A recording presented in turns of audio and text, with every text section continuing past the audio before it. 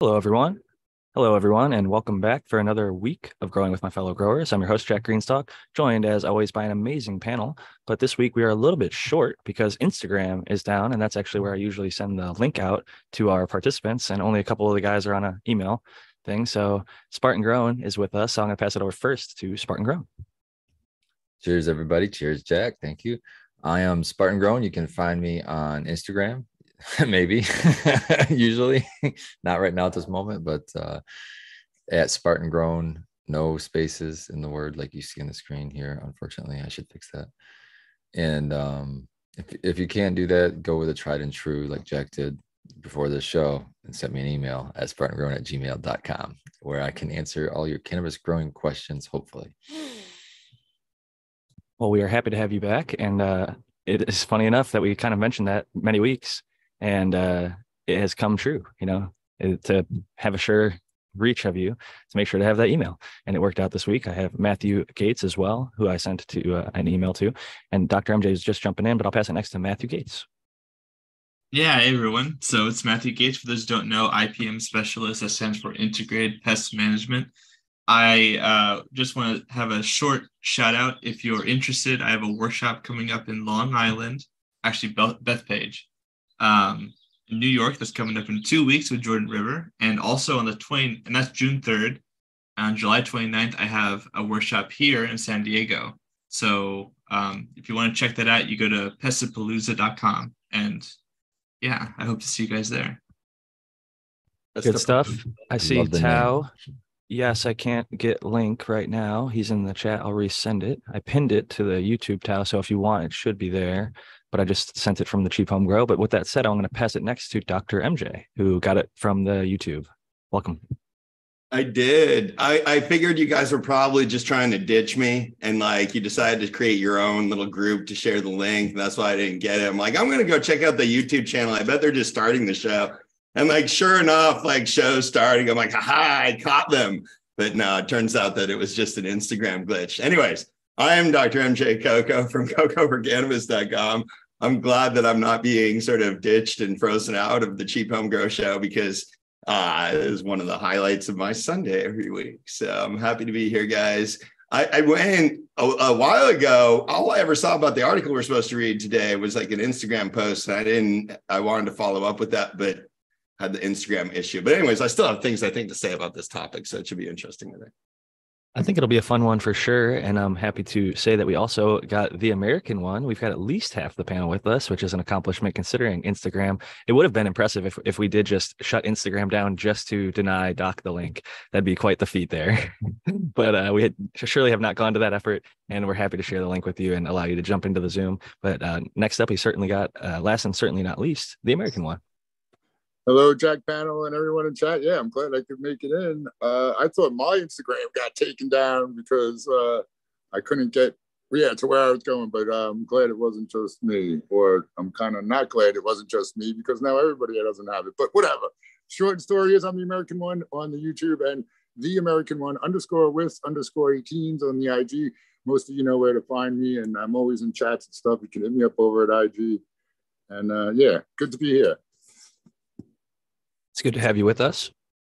I'm not worried about Instagram/Facebook. They've got plenty of money and probably lots of frantic, well-paid coders trying to fix it right now. So I'm sure they'll get things back up and running before this podcast is even dropped. But we're live on YouTube now for anybody who's with us. And you know that Instagram is struggling to do what it's supposed to do. So I'm sure they're taking down all of the unfair blocking and suppressing of the cannabis content. I'm sure that's what they're working on. So I'm just going to wait them out. Wishful thinking, indeed. That was a cyber attack. My first thought, though. I'm like, oh shit, they just blocked me out of Instagram. My Instagram's like frozen. They've caught on to me and frozen me out. That was my first thought. And then I thought maybe you guys were, It was not how I normally get it. So, or normally when I have problems kind of like that, it was just sort of weirdly consistent in one way. And I'm like, I'm going to check if Instagram's down. And there it was. Apparently for many people is quite down. So whether it's, I don't know, who knows what's going on, but it seems to be server side. It is for sure on their end because I pulled up Instagram.com on my computer, which normally would bring up their website where I'd normally send the link, and it was just a white screen. And I was like, there's something going on here. And then I went to my phone, which actually allows me to go like scroll through my DMs because the app has a lot of stuff saved. And I sent the link out and I was like, why is only Matthew and Spartan joining? And I'm looking at the thing, it says sending, and it's not actually sending. It's just like in limbo right now. So I'm sorry to Noah the Groa. If you're out there, you can hopefully find the YouTube link and then jump in through that link. But we don't have Noah with us, but it just said failed to deliver. Try again. So Instagram is at least starting to, they're listening. Yeah. But with that said, we do have an interesting article this week. I think Matthew may have gone through it, and if not, maybe pulled up. And it talks about lighting and different lighting schedules. It's examining a 10 on and 10 off period. And I believe it's for the first 28 days before switching to 12 and 12 to finish off, if I read and interpreted correctly. But I might be misinterpreting that data. So I guess I'll maybe pass it to Matthew or Doc or anybody else who looked a little bit more closely at that research and see what you guys maybe have to say about it, or if we have any overview, or if I should try and start frantically trying to pull it up because I don't have it right in front of me. Oh yeah, I can share screen. I didn't look at the entirety of it. I did see a Cliff Notes reference, but unfortunately that reference was on Instagram and I cannot access it. So I don't want to, It was like 10 screenshots essentially of the article, right? And it kind of literally highlighted within the text, like, here are things that they found interesting. And one of those being, I believe that they got some of their best cannabinoid or terpene expression by giving a longer day period at the earlier point of flower, and then not gradually, like going from like 14 on, 10 off to that 12 on, 12 off after the first 4 weeks. And I found that to be interesting. So I don't know if this is addressed in more detail elsewhere, but yeah, that is what I understood too, Jack, was that you were going to do the first period of the flowering time at 14:10 and then go to 12:12. No, I'm just curious that 14 hours or that 10 hours of darkness is enough to initiate flowering for all strains. No, it's very interesting. I'm sorry, Doc. Yeah, go ahead. Well, I was just going to say it's very interesting because we just had anecdotal evidence of this. So I don't know how many of you guys know the Major General 420, but he, in Canada, indoors, he just explained to us how he does 14 and 10, 14 on, 10 off, so he can see how quickly a plant might trigger into flower. And he uses that as a tool to get plants that'll trigger into 14 and 10, which will most likely get done by the end of the season for him in Canada. Right. So that's actually part of his procedures to trying to find a strain that will finish in time. And yeah, it is interesting that I've thought about it too. So you agree there, right? That some strains would be fine to initiate flowering at 14 hours, and some won't. Like some won't initiate flowering unless you give them more darkness than that. And they had different type plants in this study. They did a Cannatonic, which is a CBD heavy plant, and then they did Hindu Kush, and then they did Northern Lights. I don't know if it was number 5, but I think they just called it Northern Lights. And they had different results as well. Like they did one of the light cycles they did was just 14 hours on, 14:10 all the way through the whole time, and that was great for the Cannatonic, but it was terrible for the THC heavy plants. So depending on the type of plant too, there's different results, which was interesting, I thought. Yeah. But what I pulled out of this was I'm going to keep doing what I've been doing, 12-12. Yeah. Well, that's what I pulled out of it. There's some other takeaways, I think. One of them is that being gradual with the plant's transition into flowering is probably beneficial to the plant. I mean, I think this sort of supports that idea as opposed to being violent with the transition into flowering, right? It gives them more hours to grow buds. You know, if they start flowering 14 and 10, they're growing buds, like they're growing flowers. So they're going to be bigger flowers most likely too. I agree with that. If they grow more biomass. Work well with it, but you know, in most production, you're going to want to optimize to the pickiest plant, and you know, I don't know. I kind of stick with Spartan there. I'm like, is the juice worth the squeeze in this case? You're getting like 2 hours more light for a few weeks during the flowering period. and it might screw up your production. All the plants don't start flowering. So is that, minor benefit worth the risk? Yeah, monocropping it might work, but I didn't get to read this paper. But it would depend how intense the benefit is. Yeah, think about this on the given strain. Yeah, you do 2 weeks, 14 and 10, and then gradually bring it down. In the last 2 weeks, do under 10, under 12 hours of light. You could end up using the same electricity and maybe affect the end timing, and maybe still do better. I don't know though. Yeah, but is your labor of doing all those adjustments not counted either? Some people have like your science LEDs have those digital. You could program it, so you'd only have to do that once. And then just well, I'd have to buy more equipment in that case, but yeah. Yeah, no, I agree with you, Spartan. It is worth considering. As a cultivator, I'm somebody who likes the simplest, lowest input method. Like, I like to spend my time investigating the garden, crop scouting, making sure the plant health is up, and less so, adjusting timers and doing other things like that as much as I can. So that is an important consideration. Full duplex AFN, also known as Gnome Automatics at this point. He mentioned in our Cheap Home Grow chat, this has always interested me. I also believe 1212 is a stressor on the plant, just from my observations of outdoor plants, how they trigger at different times, some early and some late. I also believe they can handle subtle light during flower and not harm. I sadly have street lights in front and back of my greenhouse. I've never seen nanners on any females I've grown outdoor.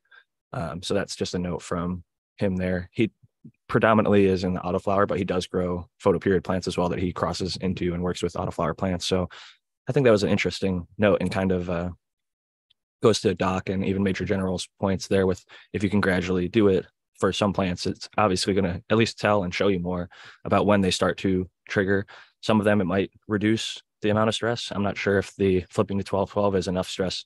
I know enough people that have run 12-12 for a long enough time and not had issues with herms with their genetics that it doesn't show me that like 12-12 is a huge enough stressor that I would immediately avoid it. And let me play devil's advocate on that though a little bit, because plants grown indoor that we grow that, and somebody brought this up in our chat, are more susceptible to light leaks, are more susceptible to other issues with light later on that might lead them to herm. We're used to growing these plants indoors that are sort of hypersensitive to things like that.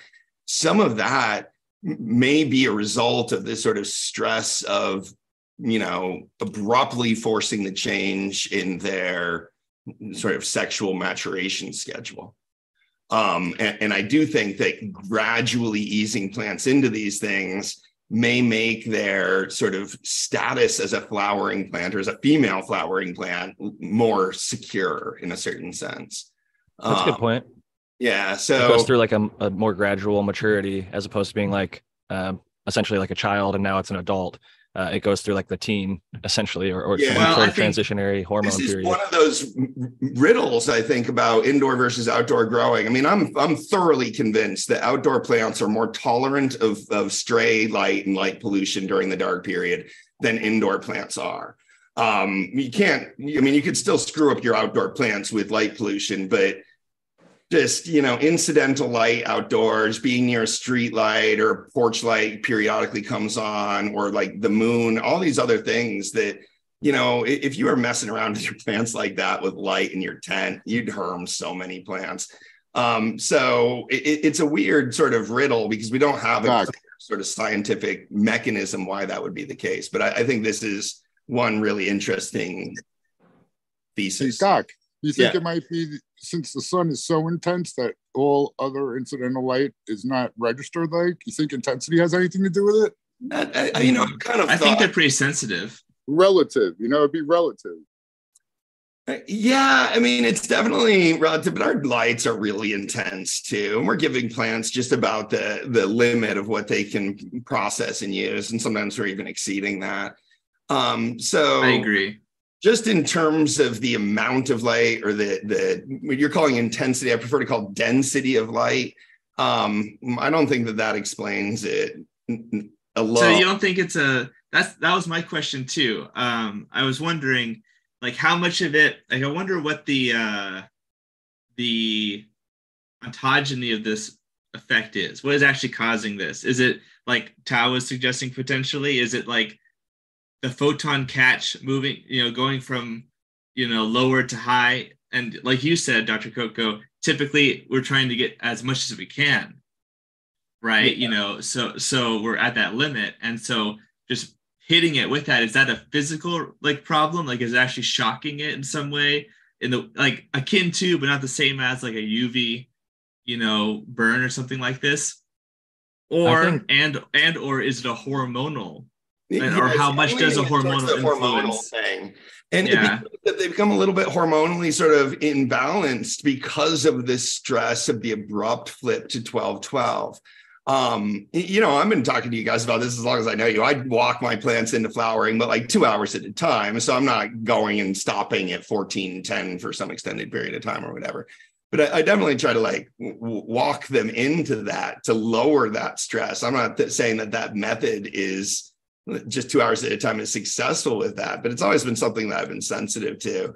And that comment in our chat really got me. It struck a chord. I was like, yeah, I think there really could be something to that easing the plants into their sort of sexual transition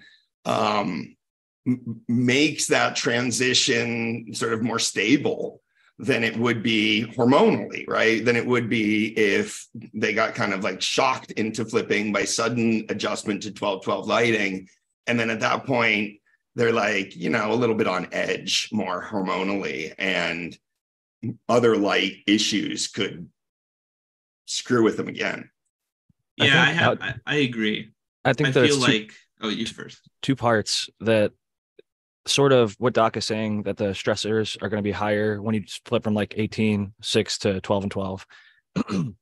But also outdoor, I think that every stressor, be it light or temperature, humidity, wind, all of those, I would pick an outdoor plant as more resilient than an indoor plant across the board. And I think that's just the nature of it being outdoor, where we can't quite to this day replicate outdoor environment in an indoor setting as much as we might try. The lighting is a major part of that, but I think that there's so much more. The barometric pressure changes and wind and bugs and all that other stuff that impacts it is a huge thing. And there's also to consider when something is truly a full-blown herm, like or at least extremely common or easy to get to stress into a herm, like Doc had Ghost Train Haze. Not only he, but like 6 or 7 other people and one of the grow offs or grow challenges all had herms. I think like only 1 out of maybe 10 people didn't find a herm. And even with walking it down, that plant is going to herm because it's just like, it's so prone to it that any, maybe if it was outdoor, maybe it wouldn't have, but who knows? Like, I think even outdoor, it probably would have had the propensity to outdoor herm. They get walked down like, 3 minutes at sunset and 3 minutes on sunrise, like every day, or even less than that. I mean, I'm doing like 2 hours in like big chunks, right? Like this really sort of gradual easing in, I think, could be much less stressful on a plant. And like, I try so hard to like avoid anthropomorphizing this, but it's hard not to, I guess.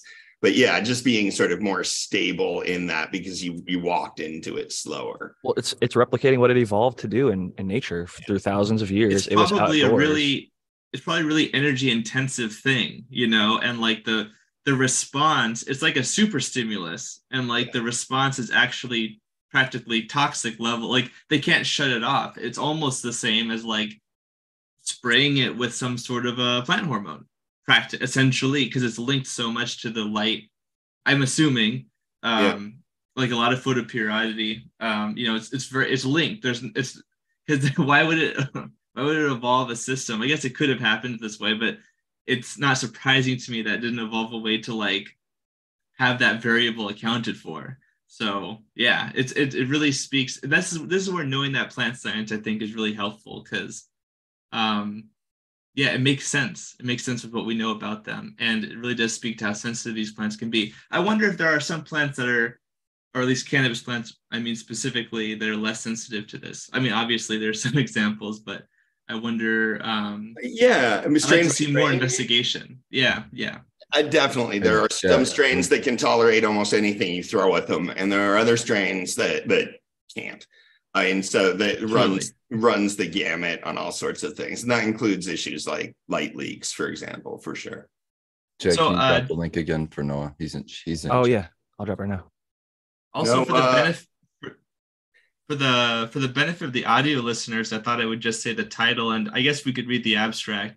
I don't know if we want to go more into it. I think the discussion is totally. I don't want to kill the vibe, but how do we want to do this? Yeah, that's good. Let's read go ahead and read the article, or read the title at least. Sure, yeah. So for those who want to follow along, the title is Moving Away from 1212, the Effect of Different Photoperiods on Biomass Yield and Cannabinoids in Medicinal Cannabis. Yeah. And the abstract, I guess I'll go through it.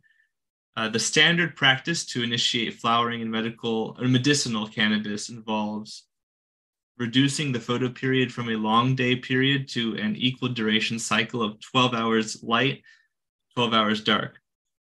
This method reflects the short day flowering dependence of many cannabis varieties, but may not be optimal for all. See, they even say in the abstract, right? We sought to identify the effect of 9 different flowering photoperiod treatments on the biomass yield and cannabinoid concentration for 3 medicinal cannabis varieties. The first, Cannatonic, was a high cannabidiol accumulating line, or CBD, whereas the other 2, Northern Lights and Hindu Kush, were high delta-9 tetrahydrocannabinol, THC accumulators. The 9 treatments tested following 8 days under 18 hours light, 6 hours dark, following cloning and propagation, included a standard 12 light, 12 dark period, a shortened period of 10 light, 14 dark, and a lengthened period of 14 light, 10 dark. The other 6 treatments started in one of the aforementioned, and then 28 days later, midway through flowering, were switched to one of the other treatments, thus causing either an increase of 2 or 4 hours or a decrease of 2 or 4 hours. Measured parameters included the timing of reproductive development, the dry weight flower yield, and the percent dry weight of the main target cannabinoids, CBD and THC, from which the total, I guess that's gram, cannabinoid per plant was calculated. Yeah. Flower biomass yields were highest for all lines when treatment started with 14 light, 10 dark. However, in the 2 THC lines, a static 14 light, 10 dark photoperiod caused a significant decline in THC concentration. Conversely, in Cannatonic, all treatments starting with 14 light, 10 dark led to a significant increase in the CBD concentration, which led to a 50 to 100% increase in total CBD yield. The results show that the assumption that a 12 light, 12 dark photoperiod is optimal for all lines is incorrect, as in some lines, yields can be greatly increased by lengthened light period during flowering. And that's it. So just to try to paraphrase that really quickly, all the plants grew more when we gave them more light, which I think is sort of an obvious answer, but it's good that those obvious answers sometimes bear out. And can you just scroll up again, Matthew? So we're looking at the abstract still. I'm trying to summarize this. Yeah. So the high THC varieties lowered their cannabinoids under those 14-hour treatments. But the high CBD, which is interesting, I hadn't really thought about that before. So are we saying that if you're growing CBD plants, you just might grow want 14 to think hours. about this? Yeah, just Want more light. In their conclusion, they even suggested to try more light. You know, just find out where that flip point is and just give as much light as they'll take. Like 16 or 8, like maybe just 18 all the way through. Like what about early flowering or auto flowering hemp varieties that could benefit from that?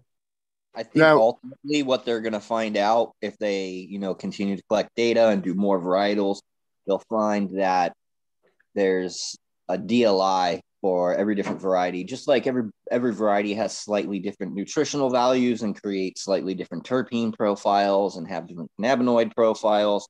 I think that they'll also see a difference in your daily lighting integral. And I think that will have a lot to play in with the area in which those genetics originated. If somebody's breeding a bunch of outdoor stuff in NorCal, you could probably expect them to be have a DLI that's kind of matches those parameters. I think that's what we would end up seeing. I got a quick question. I'll just see something that shows that, Brandon, because I just want to offer the counterpoint. I do not think the DLI is a significant measurement of how much light plants can receive, like any plants. It's PPFD is important, and time that you can deliver that PPFD is important, but there is no separate 24-hour limit that sort of sets a DLI limit for how much light plants can process. I think that's really not the way to think about the amount of light plants can use. I agree with that. And Doc, I wanted you to jump in and just quickly maybe address Chad Westport earlier asked, would hours matter when you can control intensity with a dimmer? In both cases, you are aiming for the same, again, here we go, DLI, correct? Question mark. And no. So what we're trying to do is give plants, I guess, the way to think about DLI is it's a measurement of how much light you've given the plant over a 24-hour period of time. So if you increase the PPFD, or if you increase the amount of time that the lights are on, you're going to increase the DLI. But there is no DLI limit. There's a PPFD limit that's determined by photosynthesis within the plant. And there's a length limit during the flowering period, which is determined by exactly what we're talking about, the photo period time or the scoto period time required to maintain the plant in flowering healthily. And relative to other things like production of cannabinoids and stuff like that, right? But there is no sort of target or limit for like when the plant receives that. So if you increase the length of the amount of time and you decrease the dimmer, right, you're going to end up with the same sort of amount of light potentially over a 24-hour period.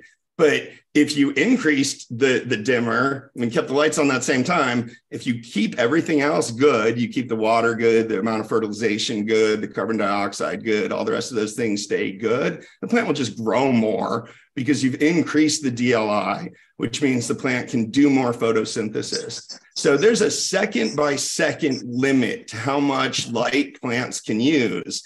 And that's why PPFD is micromoles per square meter per second. And there really is a limit there. If you give plants too much light in any second, they'll start to not be able to process that light using photosynthesis. And it does cellular damage to the plants when they can't use it to process that energy. It's literally quenching those photons. It causes photoprotection response too. It causes them to reallocate resources that are otherwise used for growth and production of cannabinoids into doing things like folding up their leaves or tacoing down or doing whatever they have to prevent getting hit by so many photons in the same spot, because they can't walk away from it or go to get some shade. They kind of create their own as much as they can. Yeah, well, I have a quick question. So that, because I don't have access to this paper, did the high THC plants that ended up with less THC end up with more CBD at the end of the 14 and 10, or did they just have less of everything? I don't think they had CBD. Yeah, and they're probably low CBD varieties. Very low, but the important thing to note is that when looking at this paper, they did, and Matthew described it. It's not the answer. You're right. Come on. But Matthew was kind of describing. Let's take an adventure. Matthew was describing, though, that they just to readdress that in the abstract, one of the things that they did was they went from 14 on, 10 off to 12, 12, and also to 10 on, 14 off. And then they did that the opposite direction. So the 10, 14 went to 12, 12, and the 10, 14 also went to 14, 10. And they tried to see which one of those conditions, starting halfway doing it through it and doing it all the way through. So they kind of got a good mix of different experimental control settings in this. Not to say that it was perfectly done, but it's at least interesting that they gave those different options to look at and see how they worked out. Let me address a point that Chad Westport brings up about sort of diminishing returns during the photo period that plants are on for. It doesn't seem to be really an evidence of that. Like if you're imagining the plant getting like tired, like if you're running a marathon, at the end of that marathon, you're probably running a little bit slower than you were at the beginning. That's not really what's happening during photosynthesis with plants.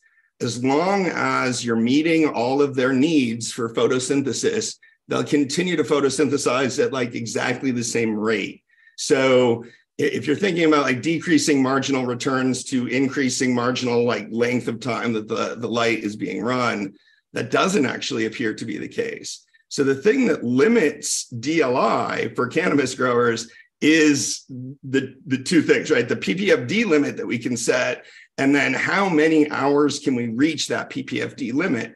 And this is really why a well set up autoflower run can out yield a well set up photoperiod run, because we can deliver more light during the photoperiod to the autoflowers than we can to the photoperiod plants.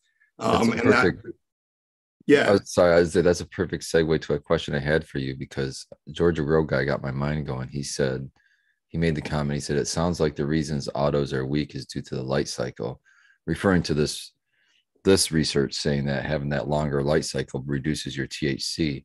I wonder, what if they had the autoflower CBD variety? Would that be the ticket? Would that be the tool for autoflower? Would that be, potentially? I like that idea about CBD. And I've also always said that about running autos on long light cycles, that I would introduce a dark period at the end and I would harvest after a 12-hour dark period. So that last week, usually I'm running at least a 12-12, just like I would with photos, but it's during the rest of that. So I do sort of think there's something to the cannabinoids and long light periods that we need to be cautious of. Doc, in regards to Chad's question, I'll see if it'll allow me to share my screen as well. But just looking back at the Chandra et al. Study, about like the amount of PPFD, I think what they're kind of referring to, or thinking of, at least what I think of when I think of diminishing returns, is this particular study. When we look at photon flux density in UMOL, you start at 0, go to 500, 1000, 1500, and then 2000. Right. You see everything continues to kind of go up until that 1500. And then at 1500, we start to see that diminishing return. Yep. We can keep giving it more light, but we're not going to get more yield or cannabinoids. One particular strain did continue to keep going up, but all of the other ones we start to see drops down. But that's right. And I agree with that. In terms of the diminishing returns to PPFD, there's absolutely diminishing marginal returns to increased PPFD, but there doesn't seem to be the same diminishing marginal returns to increased day length. Now, with caveats, like I don't veg my plants under 24 hours of darkness. So I do eventually think there's a loss there. But the loss is established more because the plant isn't able to establish a rhythm at all when it's under 24 hours of lighting. Like the lights coming on and off, or the main cue for the plant's sort of 24-hour rhythm that it establishes, circadian rhythm, we would say, but it's a little bit different with plants. That is something that helps the plants, again, with what we started talking about, ease the transition into the flowering period, especially with photo periods. But with my autos, I have them under 20 hours on, 4 hours off, until they're only a few weeks away from harvest, and I'll start increasing the darkness. Spartan, that is an interesting question that you asked though earlier about the autoflowers being typically less potent. I've only seen a couple that got in that 20 to 25% THC plus range, and I would wonder if instead of running them at 20 on, 4 off, 24 on, 0 off, or 18.6 or whatever they are, if people started running them at like 14.10 or 12 and 12, the yield much less. Probably. Yeah, you'd hurt your yield.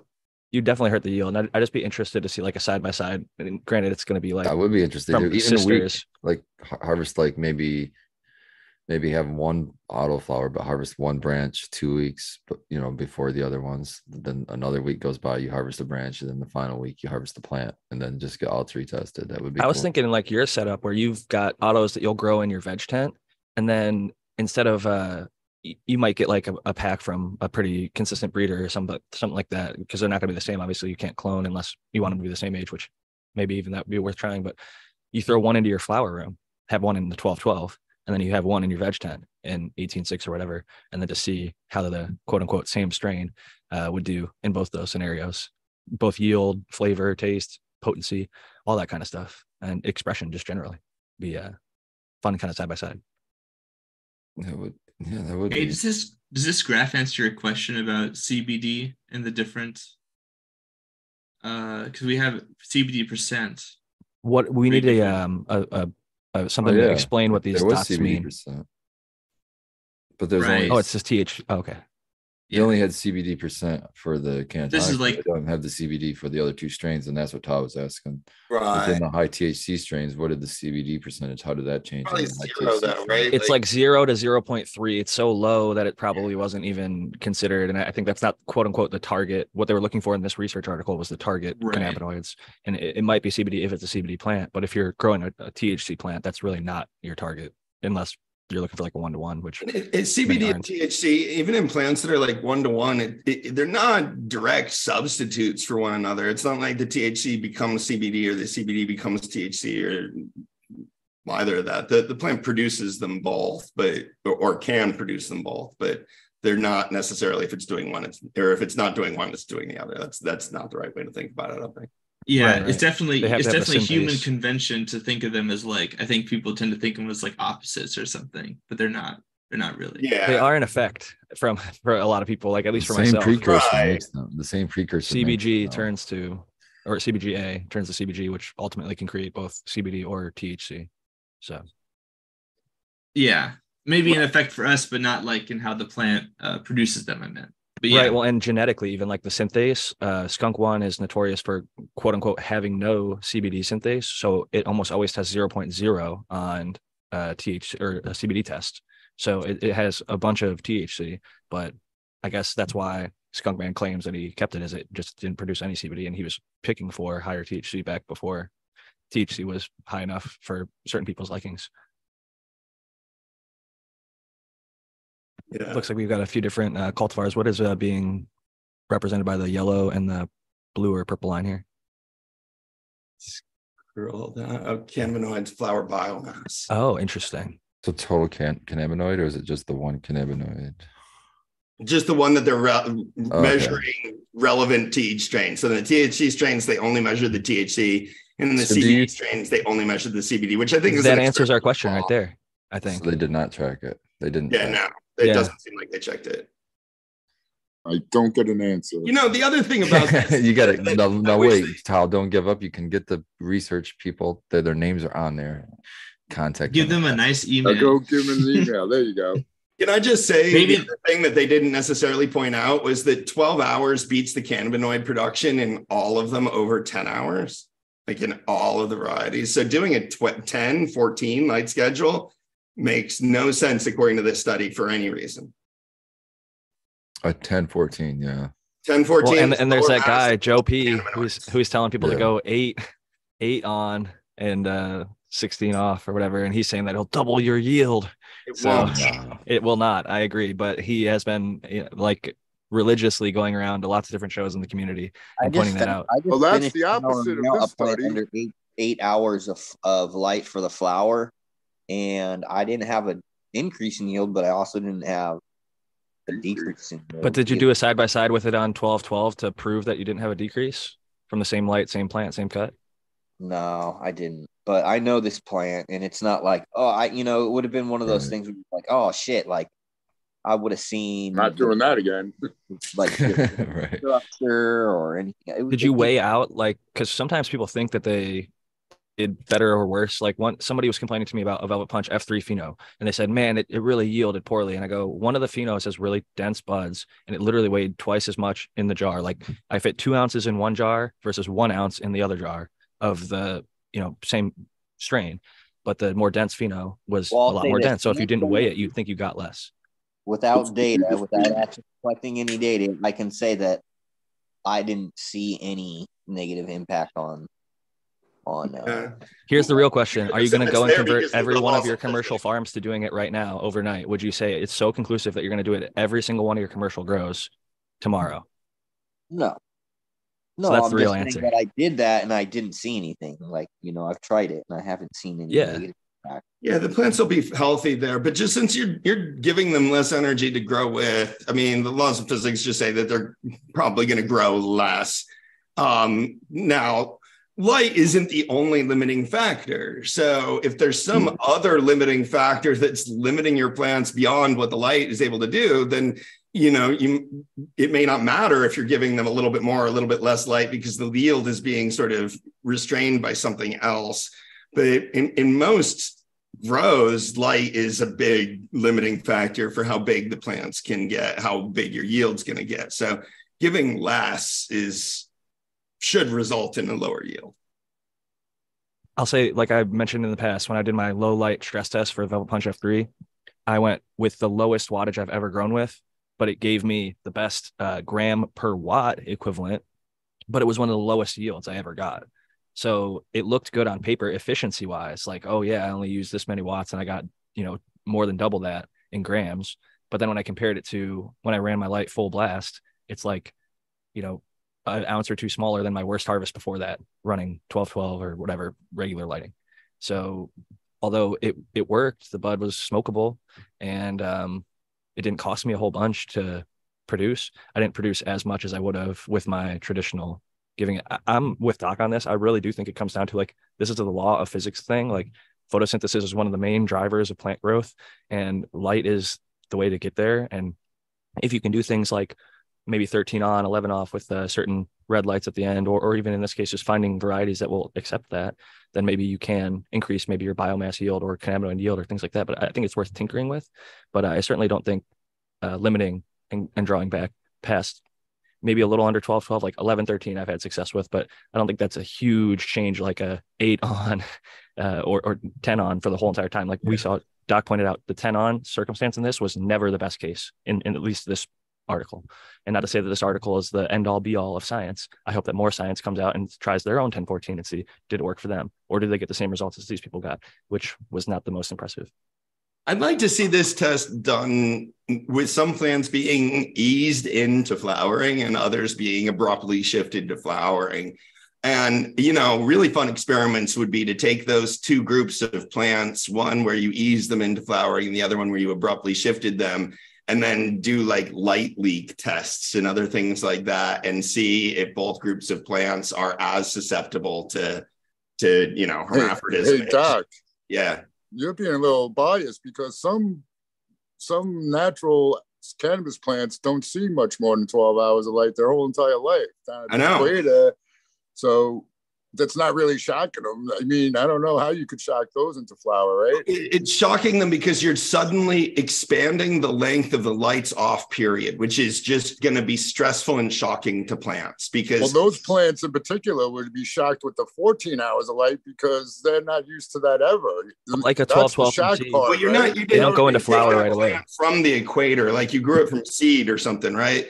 So yeah. a shock is something that happens to a plant that's gotten used to one set of environmental or sort of cyclical conditions that gets abruptly shifted.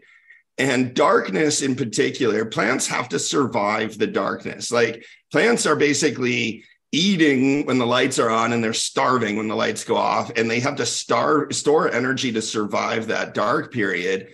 And when you suddenly increase the length of the dark period, the plants aren't ready for it, and they don't have enough energy stored for it. And that creates the shock, basically. So whatever they've been used to, if they're used to an 18/6, where, they need to store enough energy to survive 6 hours, if you suddenly give them 12 hours of darkness, that's shocking just from that matter. The other thing is they were very comfortably sort of in their vegetative hormones, thinking that this is long day lengths. I'm here vegetating, being a happy plant. And then suddenly they go through this sort of hormonal readjustment because the light cycle shifts on them. That's another way that it's sort of stressful to be pushed into that transition suddenly, to not see it coming.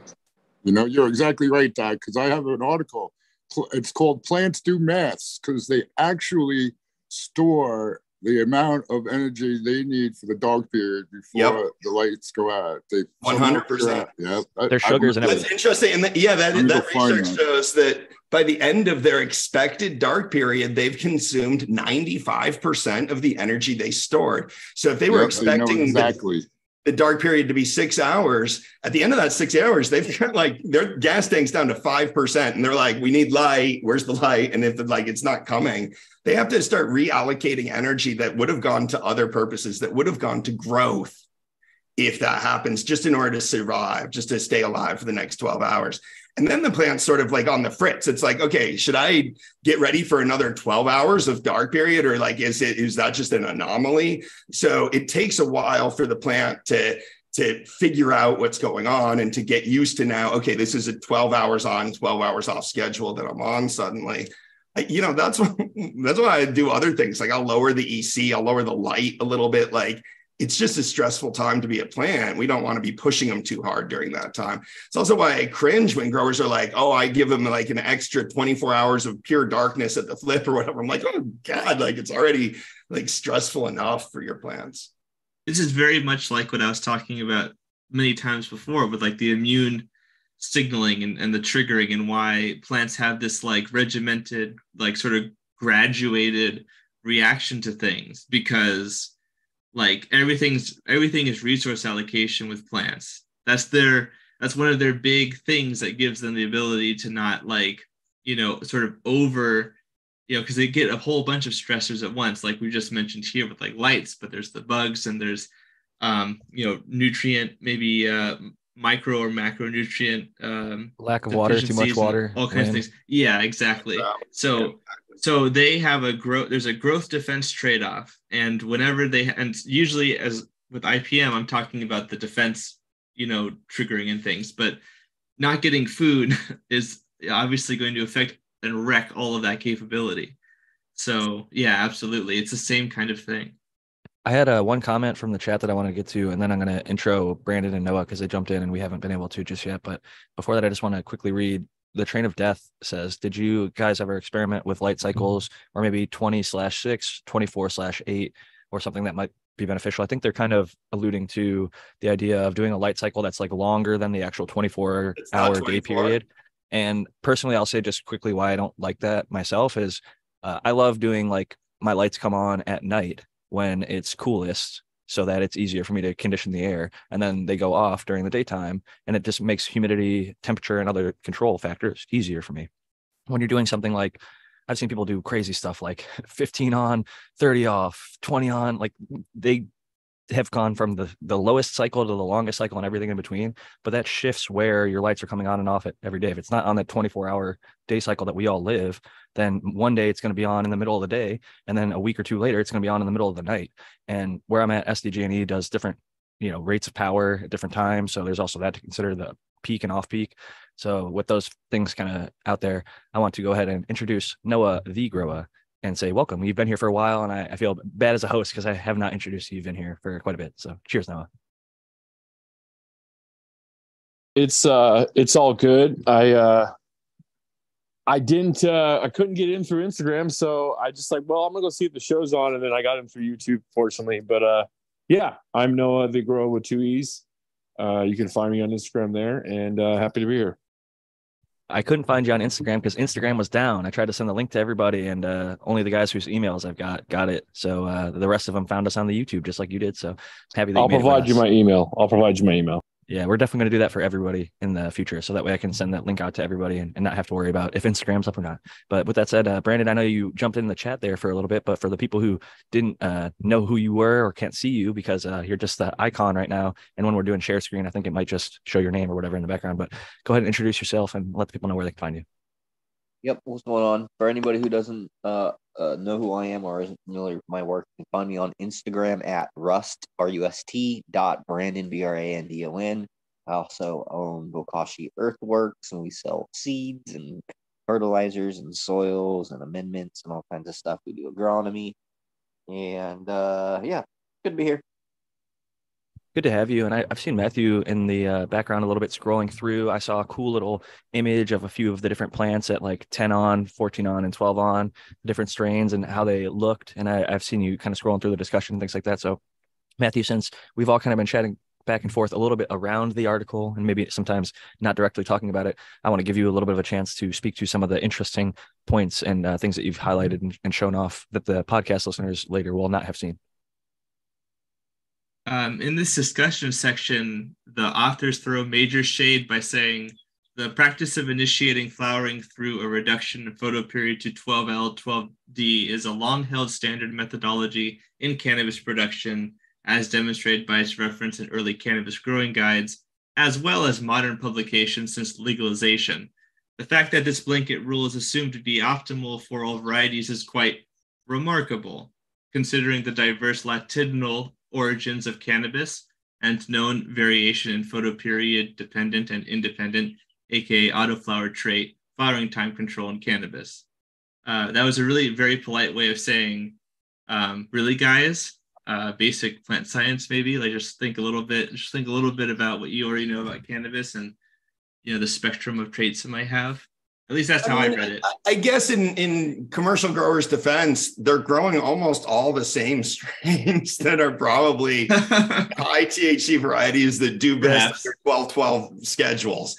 I mean, so if their big point is like we discovered that some CBD strains like do better under 14-12, like I don't think that's egg on most cannabis growers' face. Oh, it's absolutely Right. not. And we've got a lot of egg on scientists' face who are trying to get into the growing thing when there's people that have been doing it for 20 years who could produce better numbers, better looking plants, healthier plants, Let's do that. bigger yields. Yeah, let's do that right now, Matthew, and go back to those pictures and show how they applied their IPM all over their buds. Like, what maniacs? What are they doing? Yeah, why is Oh it yeah, you can see the vermiculite media. on Like their Spartan This says, one. don't do this. This is an example of what not to do. This is why he says get Yeah, those little don't do boxes and this. hang them on the plant and don't. Exactly. You see get this? Don't do this. This is something you shouldn't do. Free advice.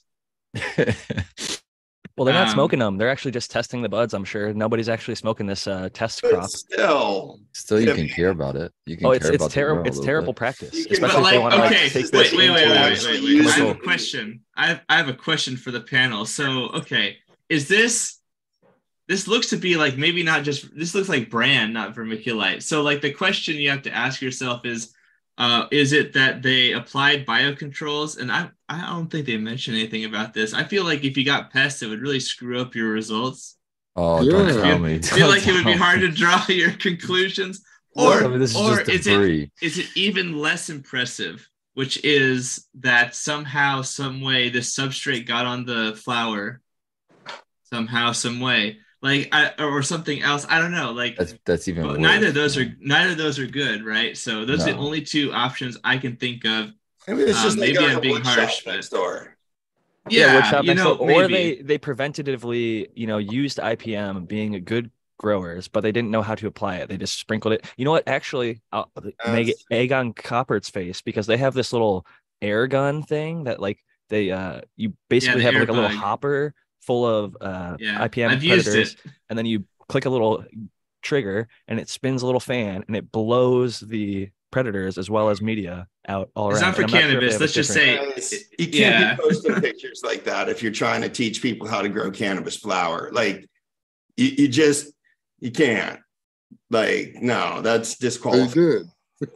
I know, but it's disqualifying in terms of are we going to take Yeah. you serious as I a think as I concur. even though I think Thank a lot you. of the other things that they did here are semi-valid. I do think that there are some issues with, like I've been saying, the way that they set up the treatment or the way they set up the experiment in the first place.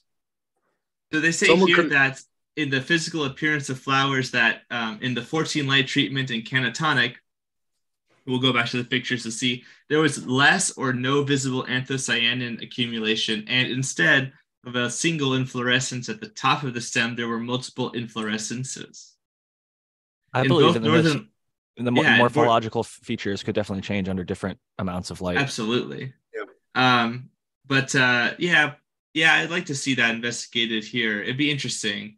They say here in both Northern Lights and Hindu Kush, the 14 light inflorescence or sugar leaves were longer than in the other treatments, and in Hindu Kush also wider. The trichome density was visibly less in Northern Lights and Hindu Kush at the 14 light treatment, and pistil senescence appeared delayed. Okay, so Yeah, because it had a harder time. It doesn't want to finish. That it was supposed to be flowering. That Yeah, all makes when it's at sense, 14, yeah. it's like it doesn't think it wants to finish. It wants to keep on vegging. That's why sometimes when people have that, white pistils popping out at like day 70, I'm like, hey, drop it down from 12 to an 11, 13, or a 10, 14 for the last week or two, maybe in those circumstances. But that's rare. Like maybe 1 out of 100 growers I see. It's sometimes it's just too hot and there's other stressors causing it. But I think more often than not, it'll finish under 12 if given enough time. and look, it's less trichomous. I think Right, that is is fair it- to say. Yep. Did I highlight that part? Yeah. 14 hours Yeah, is yeah. the less trichomus. And when they showed it Yeah. side by side, I think it's Somebody fair tripped to carrying visually perlite. inspect.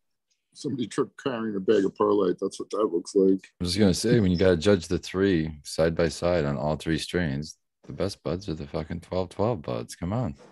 Yeah. Yeah. Yeah. I would agree. But that's why, yeah, the comment at the end, I was like, that's not egg on our face. Like you're saying for the type of cannabis that we grow, we should keep growing it the way that we grow it. Yeah. Okay. Hey, we do pretty good, it seems like. Yeah. But that is good. It's just yeah. like you said, Doc, it's confirming what we think we should see. For Right. at least those varieties, which is a good sign. Right. You know, we've been doing it Maybe right we for could a toss good them the amount of tip, time. not spraying debris on their cannabis. Yeah, flower. minus the debris. That's the better looking bud. But yeah.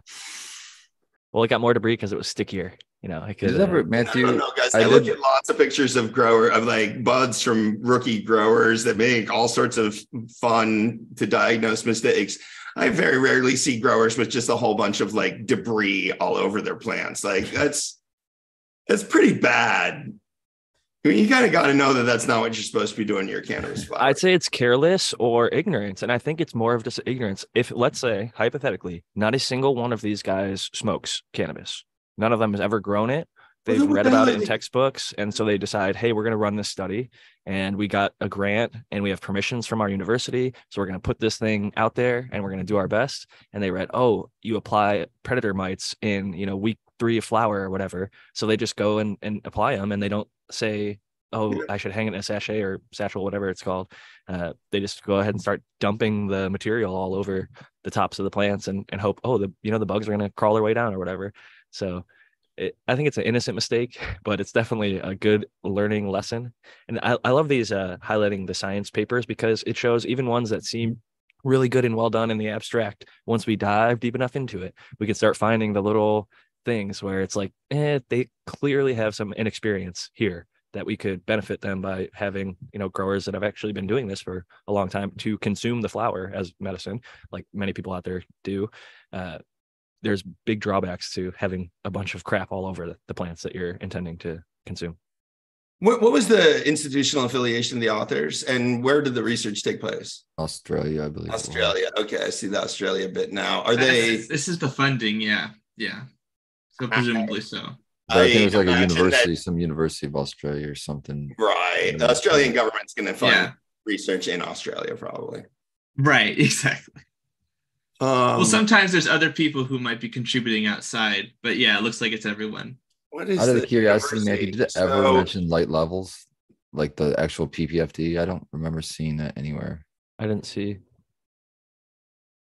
Yeah, and I don't think they ever described the intensity or They didn't even As say Doc what says, lights density. they're using or give us any kind of clue how, were they super Yeah, intense let's lights? look. Were they weak lights? What were they using? Right.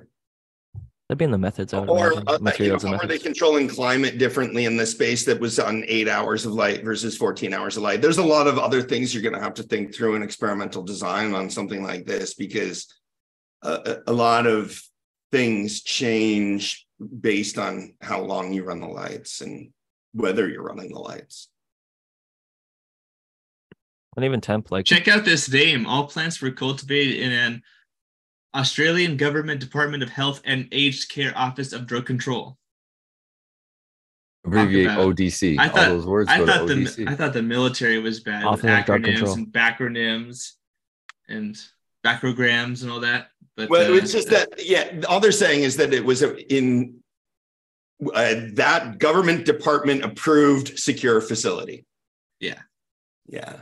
this is not surprising to me because like all of It's- cannabis research, it's overly regulated and they want to make sure it's in a locked up area behind closed doors so that no child or adult that doesn't have special permissions will get access to it, because we all know that, a live cannabis plant is so dangerous, right? Well, actually not very much, but they want to make sure that this stuff's not out there, and it's crazy the levels that they go to and locking it down.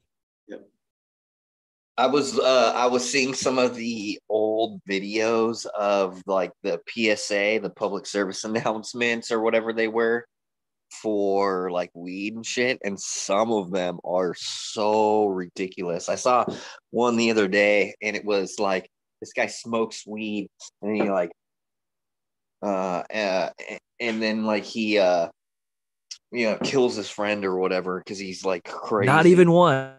Marijuana. Yeah. Those are the Yeah. best ones.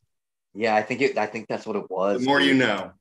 It was like it had to have been from like the 80s or the early 90s. The acting is so cheesy, and like the actors get like really like big beady eyes and like strangle or like shoot or stab their friend after like using marijuana, as they call it in those commercials. Sad that was a thing, and they still get passed around. I think mostly by stoners to laugh at this point. Do we want to comment on their propagation technique? That's a nice little cloning technique that is, I see.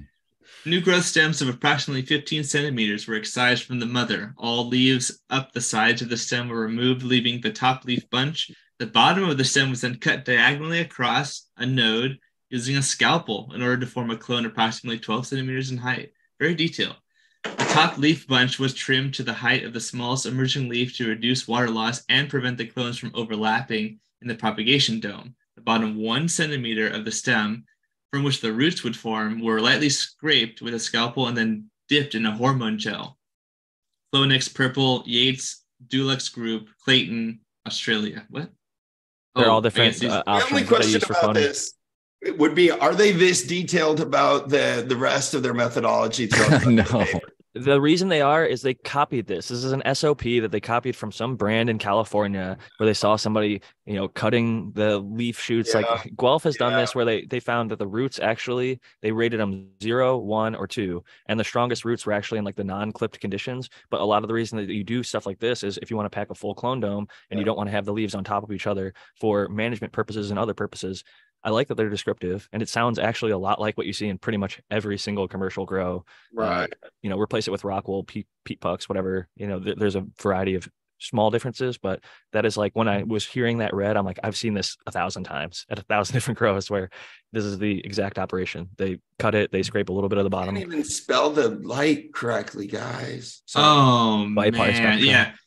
Well, But it's twice, 2 instances within 4 words, and it's spelled 2 different ways. I don't know. they're phonetically spelling it Viper, Wow.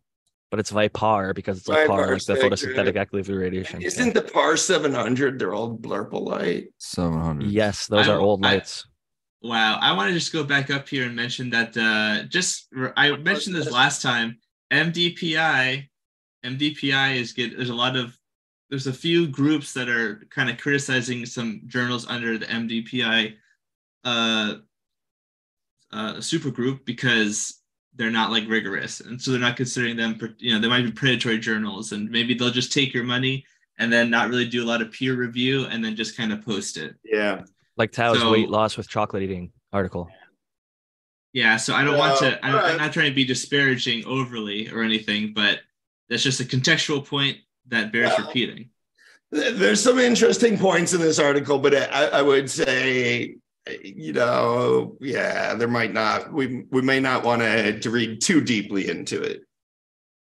My question is, who benefits from this research? Like, I think the Australian government is trying to benefit themselves from a cannabinoid production perspective, thinking like, oh, we're going to gain information and then we can produce it as a commercial product. And then we're going to sell THC and CBD by volume in oils and things like that. But I don't think they're like deliberately trying to trick people into growing poorly. I think they're trying to actually present the data that they found and think is right. From it. The researchers get grants to do this, and then they get publication credit for doing it, and they get tenure approval or other things. So that's probably it. This is government funded research that somebody is trying to get published. I think that if it was done better, they might have had been able to publish it elsewhere because it's interesting potentially, but it's not published in like the Frontiers of Plant Science. It's not as bad as like the NIDA research I've seen in the Institute of Drug Abuse, which is like trying to find like bad things about cannabis. I actually found this interesting, but I agree it could be better done to gain more notoriety and publications and probably more prominent journals and less criticism from folks like ourselves. Do you guys know who Canna Group Ltd is? Because that's where they got. You just went by right there. Canna Group Ltd is the one who gave them the. They got all the patents and the SOPs, right? The germplasm. You got the germplasm, yeah. The fact that it's proprietary is just obnoxious to me in the first place, but that's okay. It's not okay, but you know what? Hey, shout out. Okay, silver lining. some of the books that I tried to get more of them here, but that they reference. We have Jorge Cervantes, right? Right. And some other research.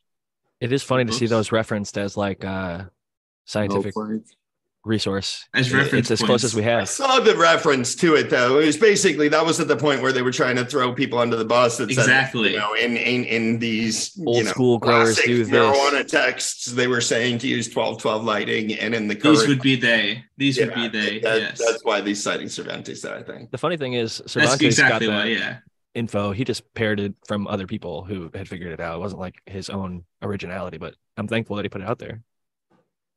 Yeah, As many of these guys and there's- ourselves. I mean, we're all learning from someone, right? Yep. Sure. But at least he was okay. We're all standing to some extent on ground that he helped pave. So I'll be respectful of that generation that came before us for sure. Likewise, and I started making bubble hash because of that individual in particular. Not the best quality. I've definitely gotten better since then, but I'm glad that he introduced me to the fact that throwing away trim was a bad idea in the early days when a lot of people actually did that. Believe it or not, people were throwing away their trim. Not worth doing. Even if you just store it, throw it in a freezer bag or whatever. Eventually, somebody can process it, even if it's not you. So hanging on to that. You can turn that green into gold, as he was saying all those years ago. It's funny about that, though. dreadlocks. So the common mistake I see a lot of growers make is when they trim their plants, they don't strip the plants down first. So like I'll go over to somebody's house and they're like, hey, can you help with all this trim? And I get there, I'm like, dude, that is not trim. That is like all like water leaf and stalk. You can't do anything with that. You need to take all that off and then just save the sugar leaf. But you'd be surprised how many experienced growers I've seen like show up with a garbage sack full of stuff. I'm like, dude, you cannot make anything with this. What are you doing? It adds 1 to 5% to your wash. I'll say that. The water leaf, I've done washes with it and done washes without it. You're adding more biomass, so your potential, yield per gram going in, but like the total amount out that you get is like 1 to 5% higher in my experience when I used to do a lot more washing. So although you can't see it, I will look at a seedling with my 60 or 80x scope, and you'll start seeing trichomes on there as soon as seedling stage.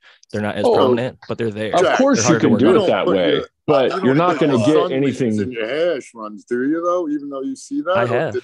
I have. Come on.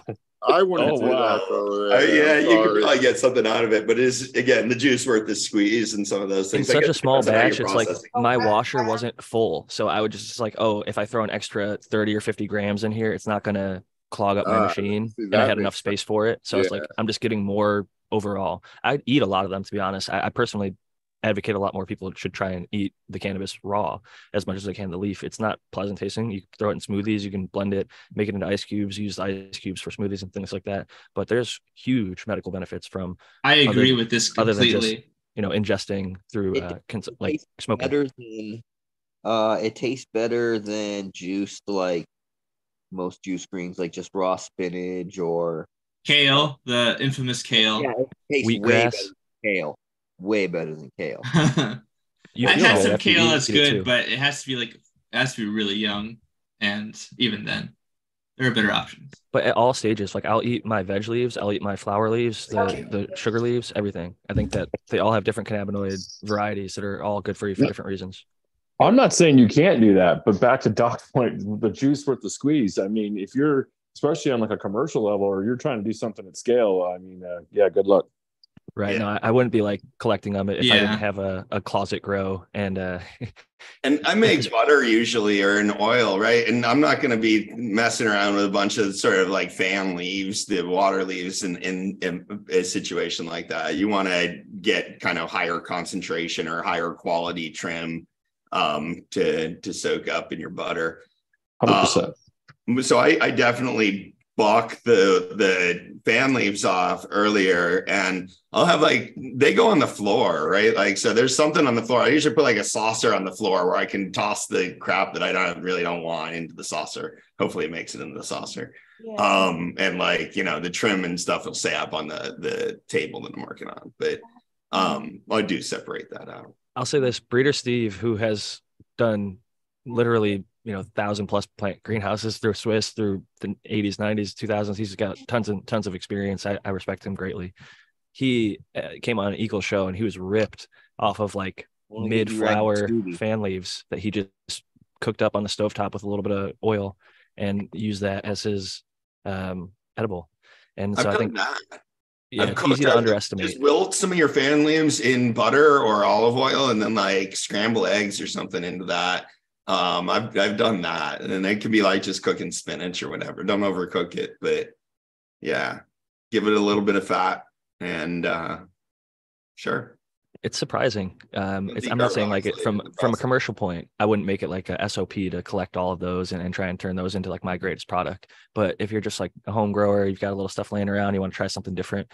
It is kind of interesting to be able to get such a strong, potent medication out of something that you would never really turn to smoke or turn into hash, but it can be made into a oil or something like that, or cooked into a meal and make it a little bit more satisfying. So I'm happy that others share those types of stories, and as much as we can get as the most use out of the plant, I think that's for the best. And I know even people get into making salves out of the roots and stuff. I'm guilty of throwing the roots away, but when I break them up, I have arthritis and my hands always feel better. And I've heard that there's benefits in the roots. There's even terpenes that are only found in the roots. So Tao, I think you sent Indra some roots that he extracted and got some like pink sort of stuff out of them or something like that. I may be misremembering, but Yeah, no, he got, yeah, I didn't try any of it, but he said he got some sort of substance out of it that was useful for his arthritis.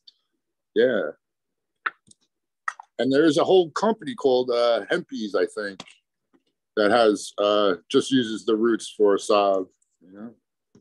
it's smart. There was a Shaping Fire episode. Shout out to Shango Los. He had somebody on, talked about root ball medicine.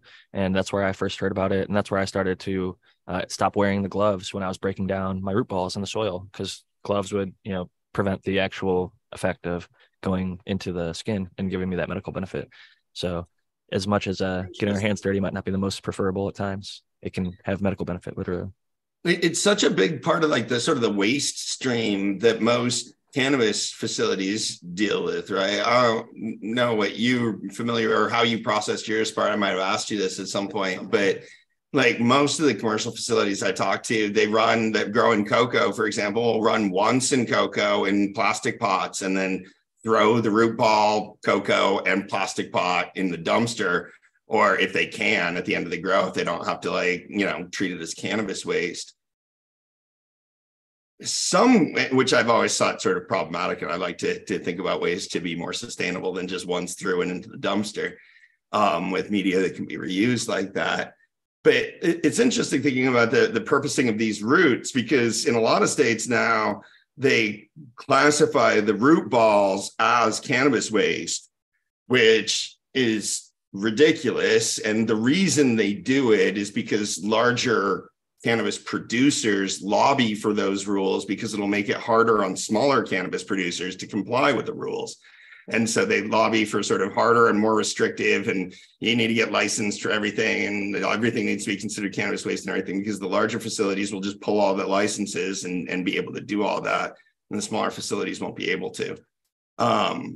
But so I've talked to a lot of growers that they have root balls. They need to find ways to dispose of the root balls. Sometimes they buy like grinders, and they're grinding the root balls and the media up to like render them unusable or something. And then soaking them in things or doing other things. So, but if you can find a market for them, if you can repurpose them into a product, they're sort of a problematic aspect of waste for a lot of small and mid-sized growers right now in certain states that have these, that are considering root balls as, marijuana waste or cannabis waste. So there's an opportunity. If roots really do something, there's a lot of growers that want to get rid of their roots and want to be able to reprocess their roots or sell them to some other licensed facility that's going to take them off their hands. And maybe that's what's happening. Maybe there's such a need to sort of process this that people are trying to find products to put them into. I don't know, but there's something going on there on the other side of that. I just wanted to raise. I want to agree with that really quickly and say that I worked with a grower that I think a lot of people in chat know, and they grow organically, and a big part of their cultivation style is to will leave the root balls in and then like kind of reseed the beds and have that be, because they have all kinds of, they have like a little mini ecosystem in the soil, and they do this indoors. But regardless of all that, they were getting attacked by people, and it was absolutely like it was definitely targeted and not really based in like a realistic thing. Like you would never tell a farmer like, oh hey, you know, that material is just like inappropriate. You know, it's considered waste. They use similar terminology, and you should get rid of it. Well, yeah, And and like, organic. yeah, it's yeah.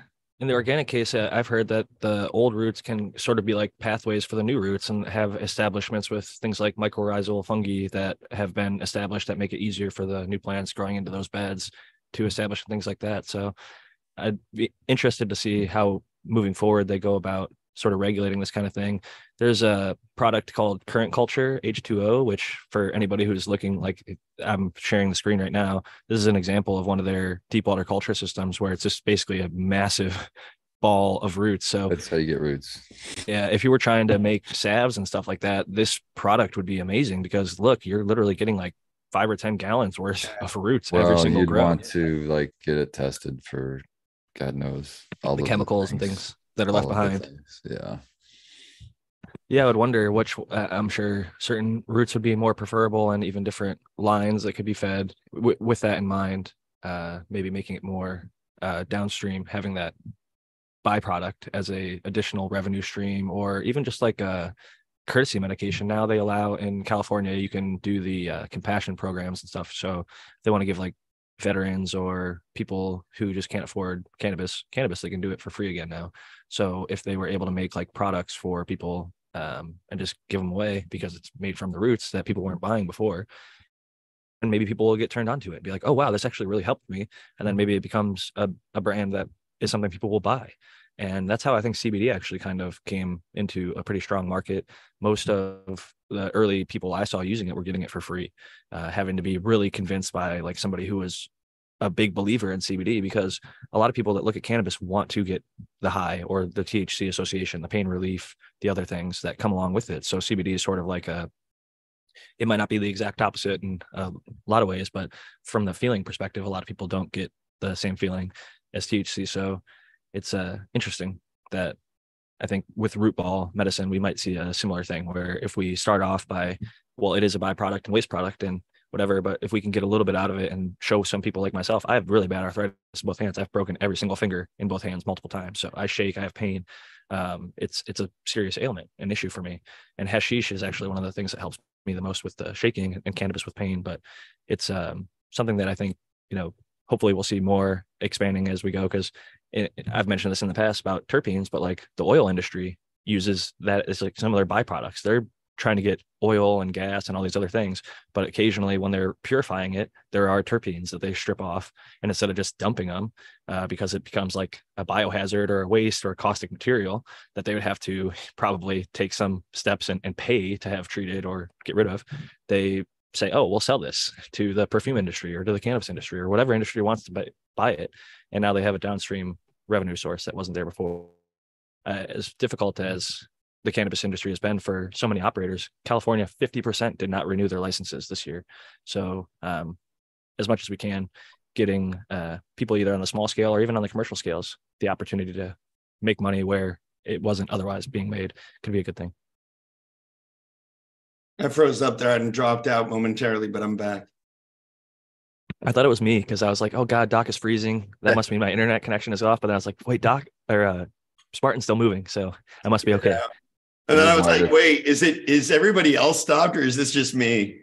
It's probably just me.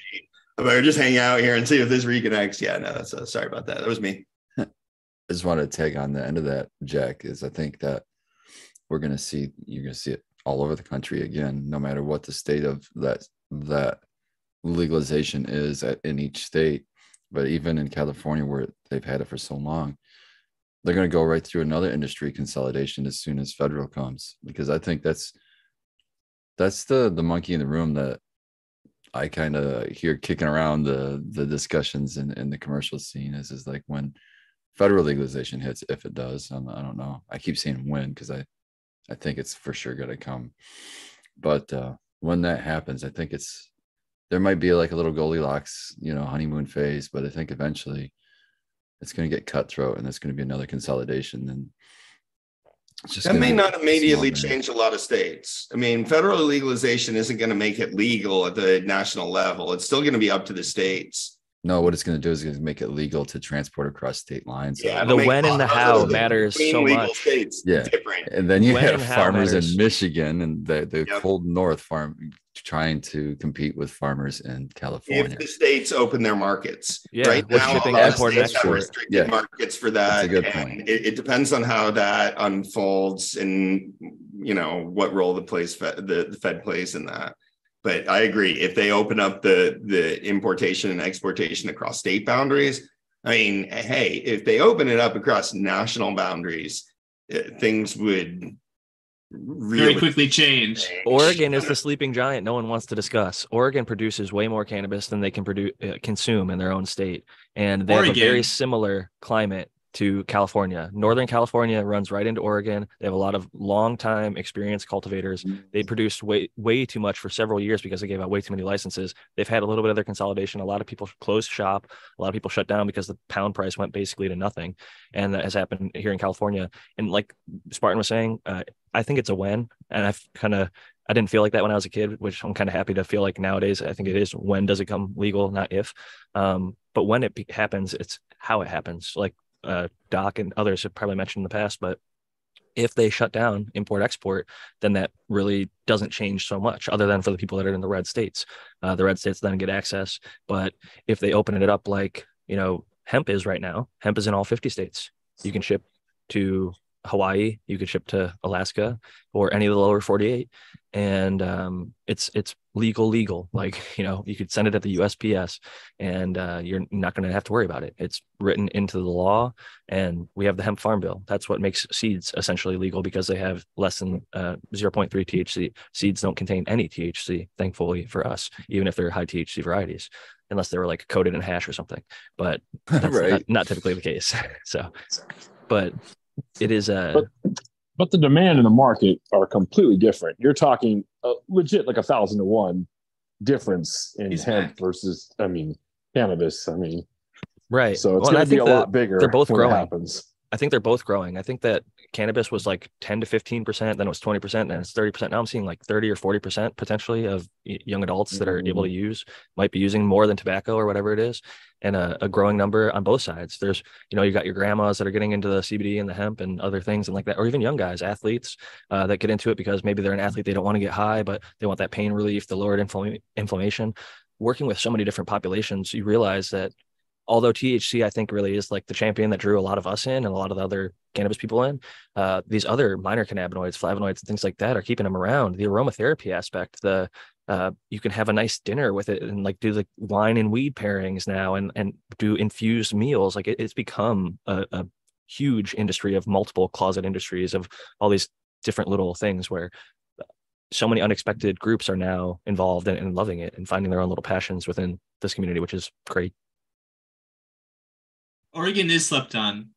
I feel similarly, and I like a lot of the weather up there. And I think that although we have talked previously about how it's a big hop growing place, and maybe hop powdery mildew being there could be a problem, but I do generally agree with that. Going back to what you're saying about like national scale or international scale trade, and I think Dr. Coco was ready to say something about that. I can see it on your face. We got dropped out. I thought you were like ready with bated breath. I thought you were like waiting. It was. But then and I thought I saw winking, but no, I think then you dropped out. So I was like, oh, okay. You were like ready. It was building suspense, yeah. You can't just say it right away. You got to like drop off the internet for a while first and build the suspense. No, I'm just saying that there are regions in the world where we can grow cannabis really effectively, where labor is relatively cheap, and cannabis is a shelf-stable crop that travels well. So in any other world, we wouldn't probably grow a lot of cannabis in the United States. We really wouldn't grow a lot of cannabis in indoor facilities in the United States. I think a lot of that's like here to stay because we've gotten used to it and we've discovered that there are some benefits to doing it that way, and we like it or whatever, and there's going to be laws that are almost built up to protect that.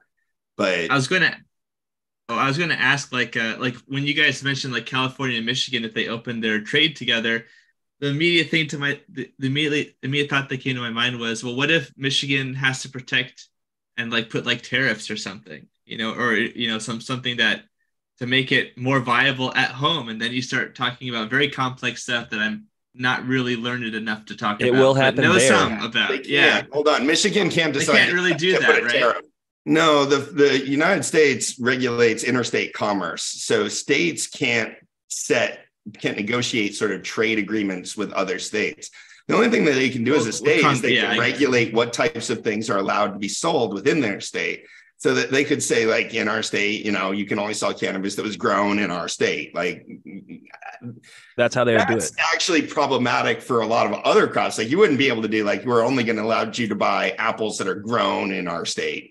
But they are letting states sort of like write the rules that way for cannabis so far. So you might be able to restrict that way by saying, certain things just aren't available, but I do not believe they'll be able to like say, set up a tariff or an import tax or anything like that. I think if any state was to do it, it would be Michigan, to be honest, because to look at the auto industry, the big auto is all from Detroit, roughly, and they have done dealership laws and other things that are regional that benefit them and don't benefit other parts of the country, and do things specifically to give themselves power. So people that are in those groups that are involved in cannabis, because I know that there are some, they will do whatever they can to lobby and control power, just like the MCMA was doing in Michigan. The Manufacturers Association, they were lobbying against home grow, lobbying against caregiver rights. They're doing things like that to try and protect and control their own imports from Central America, right? I mean, no cannabis grower in the United States is going to want to open up the international border to cannabis trade. Breeder Steve's waiting to flood us. He's like, I can't wait to start selling, corn cob sized buds for like a nickel to the US, because he's got hectares in Colombia, and he's got people that pay way less, that are agronomists that know they're measuring each centimeter per day or whatever. They know the number of leaflets. They're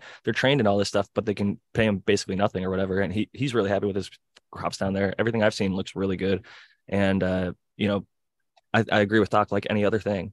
Once it becomes legal, like everywhere, the production goes to places where cost of labor is lower. They have lots of sunlight. The inputs and weather and things like that are more conducive. I do agree, though, that some cottage industries will continue to exist here in the U.S. People will get kind of comfortable with those brands that they like, the local indoor, and that might exist for a long time, or they'll transition to greenhouse or even like little boutique craft outdoors, but it'll be a lot of it. Well, and I think there will be an import in the U.S. Anymore, dude. We're so ahead of the curve. We're so ahead of everywhere else. Hey, that's what the flower growers in California said, but I lived through that stuff. And let me tell you, because they were still very skilled people in these areas. That's why I said South America, Africa. They took the ornamental flower business from California, which was extremely strong. And that was because because there were these huge multinational corporations who owned all this land for, let's say they bought mineral rights on land or something, but they didn't want to fucking use it, right? I read a huge book and saw some documentaries about how this happened, right? And so they didn't want to give up their land because they weren't using it. Government say, hey, if you're not utilizing this, then you guys can't lease this land. And so they started saying, okay, well, we're going to grow flowers on here so that way we can retain the mineral rights and then produce something so that way we're satisfying the requirements for the governmental lease. And so I know as a fact that there's huge companies who are, holding companies for, resources that are growing flower crops specifically just for that purpose. Yeah, well, Brandon, just like not the ones I'm referring to, which a lot of them were family owned and operated for like decades, like Drama Nectar, for example, and a couple of the other big ones. Whoever said America, at least for Gerber and roses and lilies. Yeah, whoever said America's in front, just like everyone from California moved to Oklahoma to grow weed. Everybody from who knows how to grow in Oklahoma will move to Colombia to grow weed because they're going to get paid. like, oh, it's over. it's the market's flooded, this and that. We can't Yeah, sell. no, there's never enough. Guess what? Prices are back up. Things have leveled out. Well, and there's other reasons too, because those regions might have other infrastructural issues that might make that difficult over time. And the same guys who ran from California to Oklahoma are now going to Thailand and will now go to the next hot place that opens up with new legal laws, because they think that they're only going to make money during that gold rush phase, because that's the easiest time to make the money. The true skilled operators like Brandon will stay in Oklahoma because that's where he could get his license. Whether or not there's 1,000 or 10,000 other growers, he's going to grow his crop and sell his crop, because the best stuff typically sells out regardless of price and things like that. Availability, it goes. Okay. Let's see if I can see it. There we go. Yeah, I agree with that. Quality finds a market.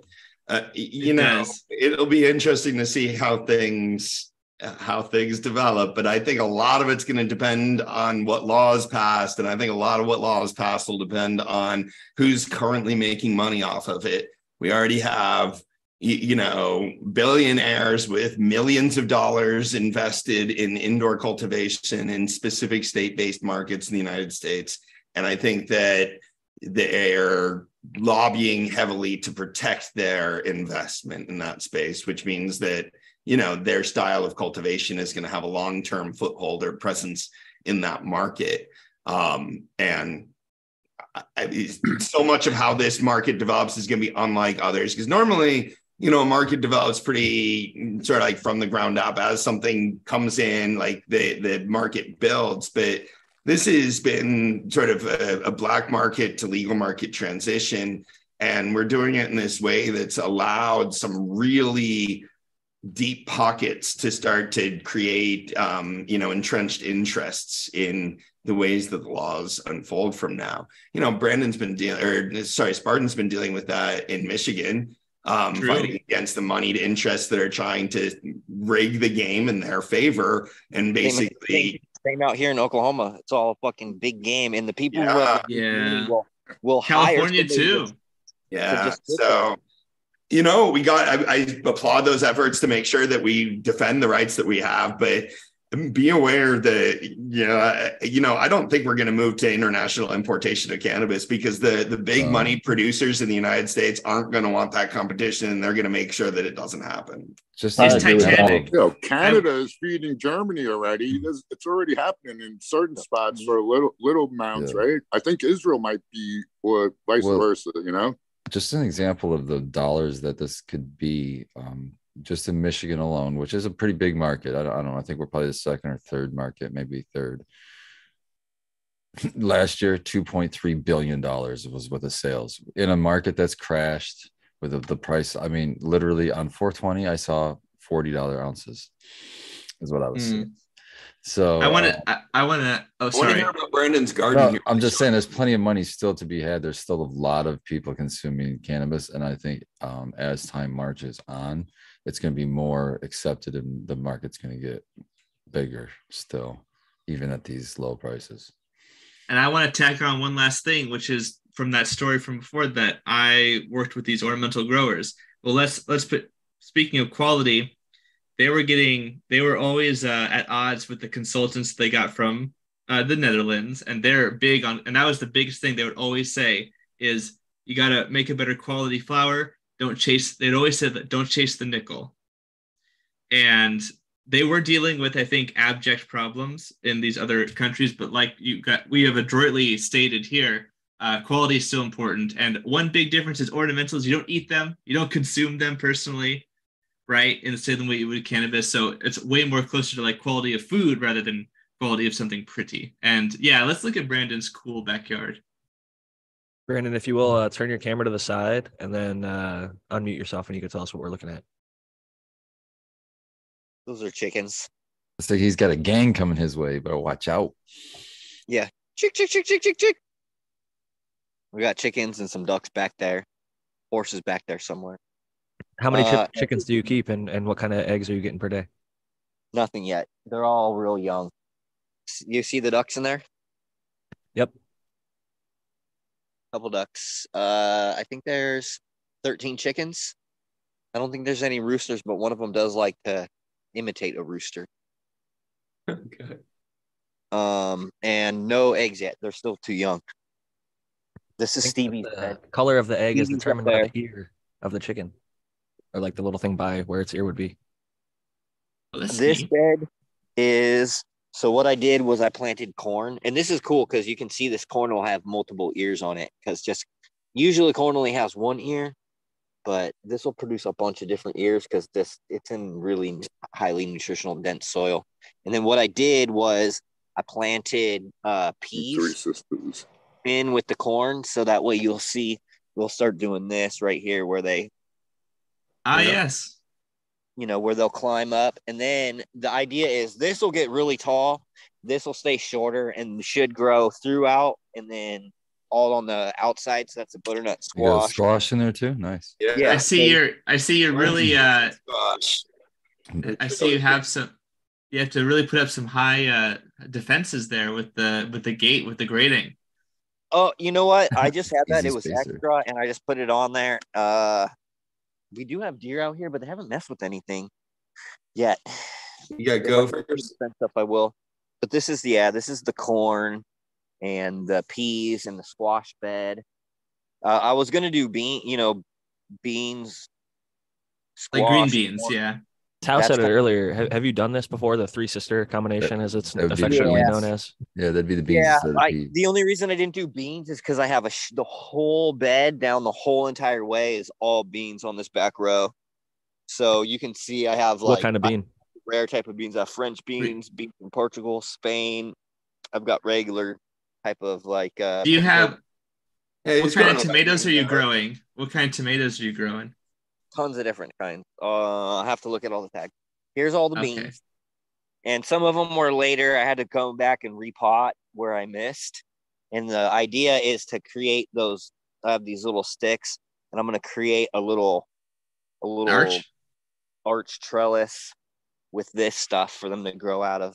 Oh, that'd And be we cool. also have some leafy greens that are coming in here that I planted intermittently throughout. I also planted carrots, so you can kind of see, I think, some carrots are popping up, and onions. There are some onions over here, and there's Nice. also some cucumbers, a lot of different peppers. I tried to transplant some celery, but it didn't work. Oh, it did work. Look at it, did grow roots. Yeah, it's taken. Maybe I'll just stick it back in there and see what happens. Yes. Cucumbers, a lot of peppers, and I have a little pepper thing over here too, where there's a ton Oh, of that's like nice. Keep them a little bit warmer. super hot Cold frame. peppers that I can't possibly eat. But what I'm gonna do is I'll make hot sauce for the end of the year, and I'll have some like obscene hot What are sauce, they? like Asses of Fire or Ass Reaper. I don't know. Yeah. But we have a bunch of different types: Death Spiral, Tobago, Jinde. There's some Chai Chen. There's some Kashmir. There's a shitload of different peppers in here, all super hot. Do you have any And then like Jolokia, like the ghost peppers? Yeah, hot one? there's some stuff Reapers. like that, some hybrids and stuff like that. And then I have loofah in here that I planted. 'Cause That's a we cool have- plant. Yeah, we have a bunch of stuff to make soap, like all the raw ingredients. And then here's my golden zucchinis, which are making zucchinis. I got some herbs in here. And then I have like sauce tomatoes. So I have some San Marizanos. I have some beef steaks. I have some red Cherokees. I have some big boy hybrids. I think I have a bunch. I have Use that acorn mortgage squash lifter. and spaghetti squash. I like the spaghetti squash because we eat those a lot. Because what we do is we'll make spaghetti without the noodles and we'll use the squash. But I'm just waiting for that whole bed to fill in. It'll fill in like this. Then I just come out That's here not and spaghetti. spray. I'll spray some like Bavaria and some Kiaha and stuff like that out here. So far, I just did one fertilization with the Humate. It's looking good. Yeah, there's some big plants in there. Are you ever gonna get Oh, there's into a like duck. fruit cultivating, like anything on that end? And there might have been some fruit in there, but like another bed or something like that. Yeah, I'll probably also like all this area right here. I'm gonna extend it out so the horse can come out here because The horse, that area is all sand. It's like it's pretty sandy everywhere, but at least we have grass out here. So I'll try to get bigger fence and make the paddock bigger for the horse. I'll extend it eventually. What kind of horse did you end up getting? He's in the backyard. I'll show you. Because my stepdaughter's autistic. You've worked with her, Jack. Yeah, we did like a horse course or whatever. We learned a lot about horses and things like that and other things. But she was talking about getting potentially between one or two different horses. That's why I was curious. I was like, oh, I wonder which one I ended up going with. So this is awesome to see get to actually walk around the property and hearing about this months ago and actually getting to see a live horse. Here we go. Mr. Ed. Looks Yeah. healthy, dude. That's a beautiful horse. That's a healthy horse. That's Yeah, definitely he's a big. healthy horse. He's a big boy. He's We not just had overweight a though. farrier out. We had a farrier out here last week. Did all his nails and stuff. And then we've got some just little areas. I don't know why Stevie covered up the duck pond. I would ask her. She's probably got some project going on. Got She a probably reason, does. yeah. And then just little chicken coops or whatever. That's awesome, man. Out in That seems like a chill horse, dude. It's just hanging. Hanging. Happy I dude. took him outside of the paddock earlier today, this morning when I woke up. I put his harness on and then I took him out there to just eat grass and chill out and stuff. It's awesome, man. It's amazing knowing where you came from here in San Diego just a couple years ago. Now having some property and everything like that. It's awesome to see the pup, see the horse, the chickens, all the plants. I'm honestly really happy for you, man, and proud to see you accomplish a lot of these goals that you set years ago, making them become realities. 5-year plan. I did it in 4 years, so that was good. You have to set a plan. It's a big part of it. I think if you just write stuff out, it's like the first step in the Manifesting, process, man. you know. Make it become a reality. You You know- see it, you think about it over and over and over. And if you have it written down, you can look back to it and say, oh, this is what I'm working on. This is what I'm working towards. And Yeah. keep doing the things that make that happen. Dude, we've got some cool stuff coming on too, online too. I actually have a lab that I built out, which I didn't actually have to build anything. I just bought a bunch of lab equipment. But we're going to be doing mushroom extracts, so we'll be able to do just medicinal mushrooms. We'll do tinctures, and then it's very similar to the way like shatter is made. You do lion's mane? Yeah, we'll do lion's mane, cordyceps? cordyceps, reishi. Nice. All the big ones. Yes, Turkey tail. yes. Nice. That's We'll an have- industry that's growing just as fast as cannabis, if not faster. Shit. Both medicinal and even like the culinary mushrooms with medical benefits are growing, I would say, at a pretty rapid clip. It's Yeah. getting more and Yeah. more accepted. We're going to be doing Well, like these whole mushroom grow kits because we have I was doing a bunch of research on different substrates, and one of the things that I don't know if you guys are familiar, if I've talked about, but the base of my soil, the compost, is a coffee. It's coffee with a little bit of manure and alfalfa compost, but mostly coffee compost, chaff, and the spent roastings. And you can use the chaff. If you aren't familiar with chaff, it's very, very fluffy and airy and flaky, and it makes for really, really good aeration. So if you mix it with the spent grounds, it makes a really great media for mushrooms. And so we're going to be doing the mushroom media, and then like a whole little grow kit where it comes with like grain spawn. It comes with sterilized grain. It comes with your little injector, so you can inject it into your grain, and then you can transfer your grain into your bag, that kind of stuff. It's cool stuff. Or you could also make your media, have that sterilized in a bag where they can just inject straight into it. Yeah. Well, what we did was I got it's weird because I had to get a nursery license, a seed seller's license, a license to sell like plants. And so I got all that stuff, and I have at the office an area where we can grow the mushrooms ourselves as well. So it'll be fun. It's exciting for sure. Spartan, I know this is about the time we typically pass it over to you and let you get your final thoughts and shout outs in before you get heading over to the Michigan Bros Grow Show starting in about 16 minutes.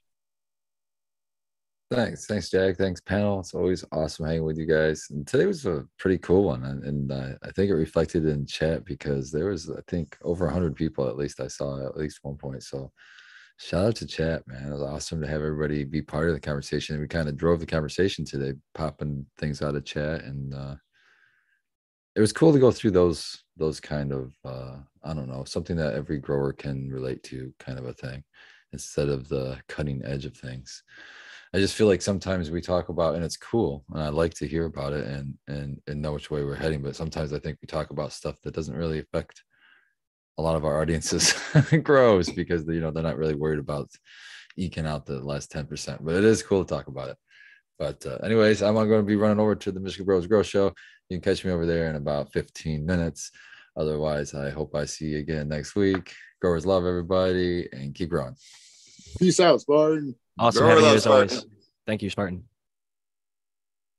We got Brandon looking at his cannabis garden now, and I will agree with Spartan there. I do like when it's a little bit something more hands-on and tangible for our audience, as much as I also do like the other science.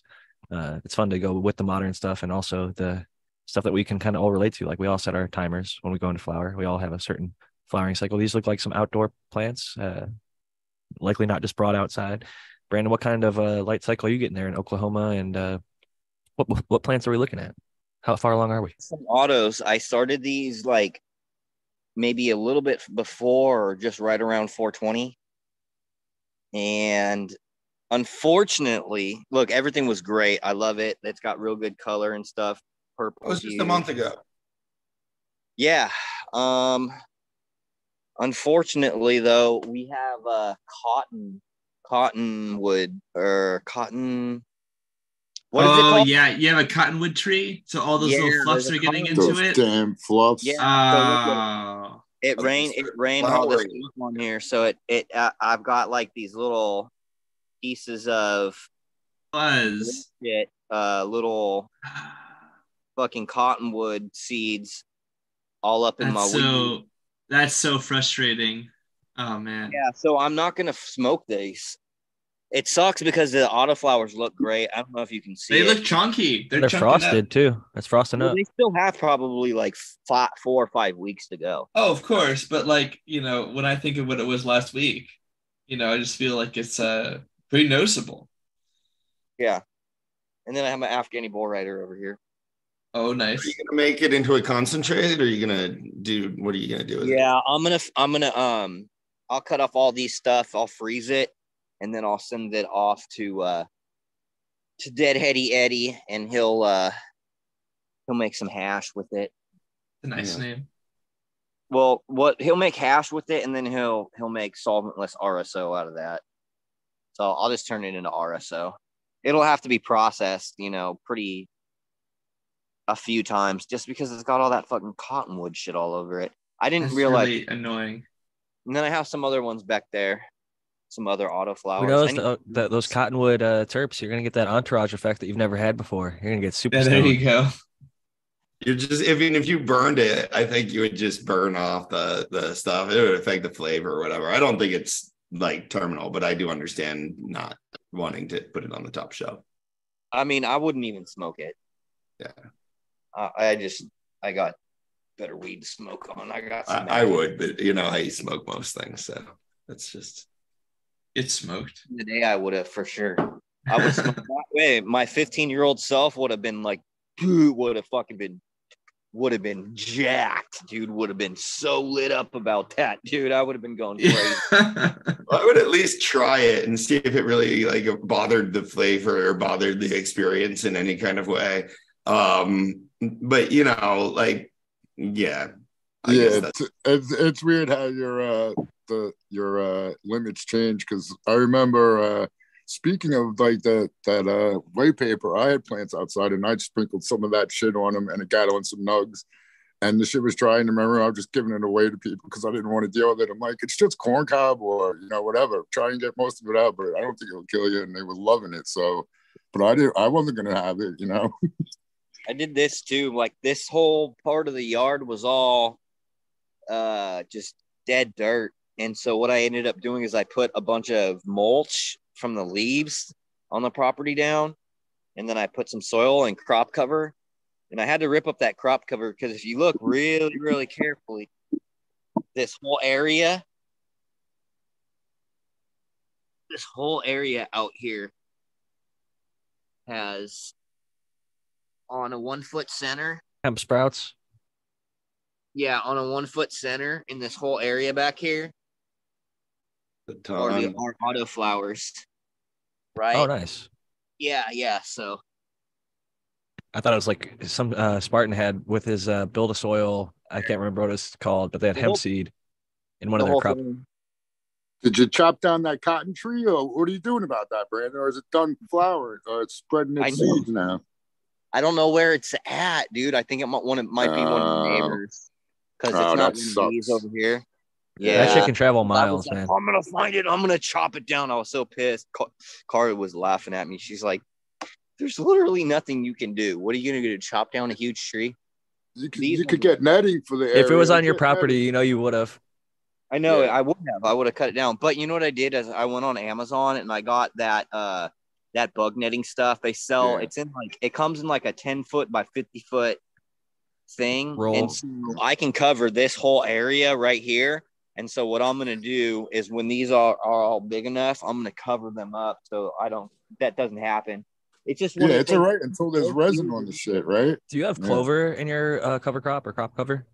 Yeah, it's clover, daikon radish, and winter rye. I've heard clover is like invasive, and is that problematic at all or anything to consider? It's pretty invasive. A lot of clover is. I mean, invasive. There's like all the stuff that's grown out here is just kind of weeds and stuff like that. Anyway, there's not anything that's like, you know. I only ask because I just saw an Instagram post where this lady is like, I'm replacing my lawn with, she did clover one year. And she's like, here's what I learned by doing clover. She's like, one, it's, invasive or semi-invasive or whatever, depending on where you're at. Some places regulate it more strictly or whatever.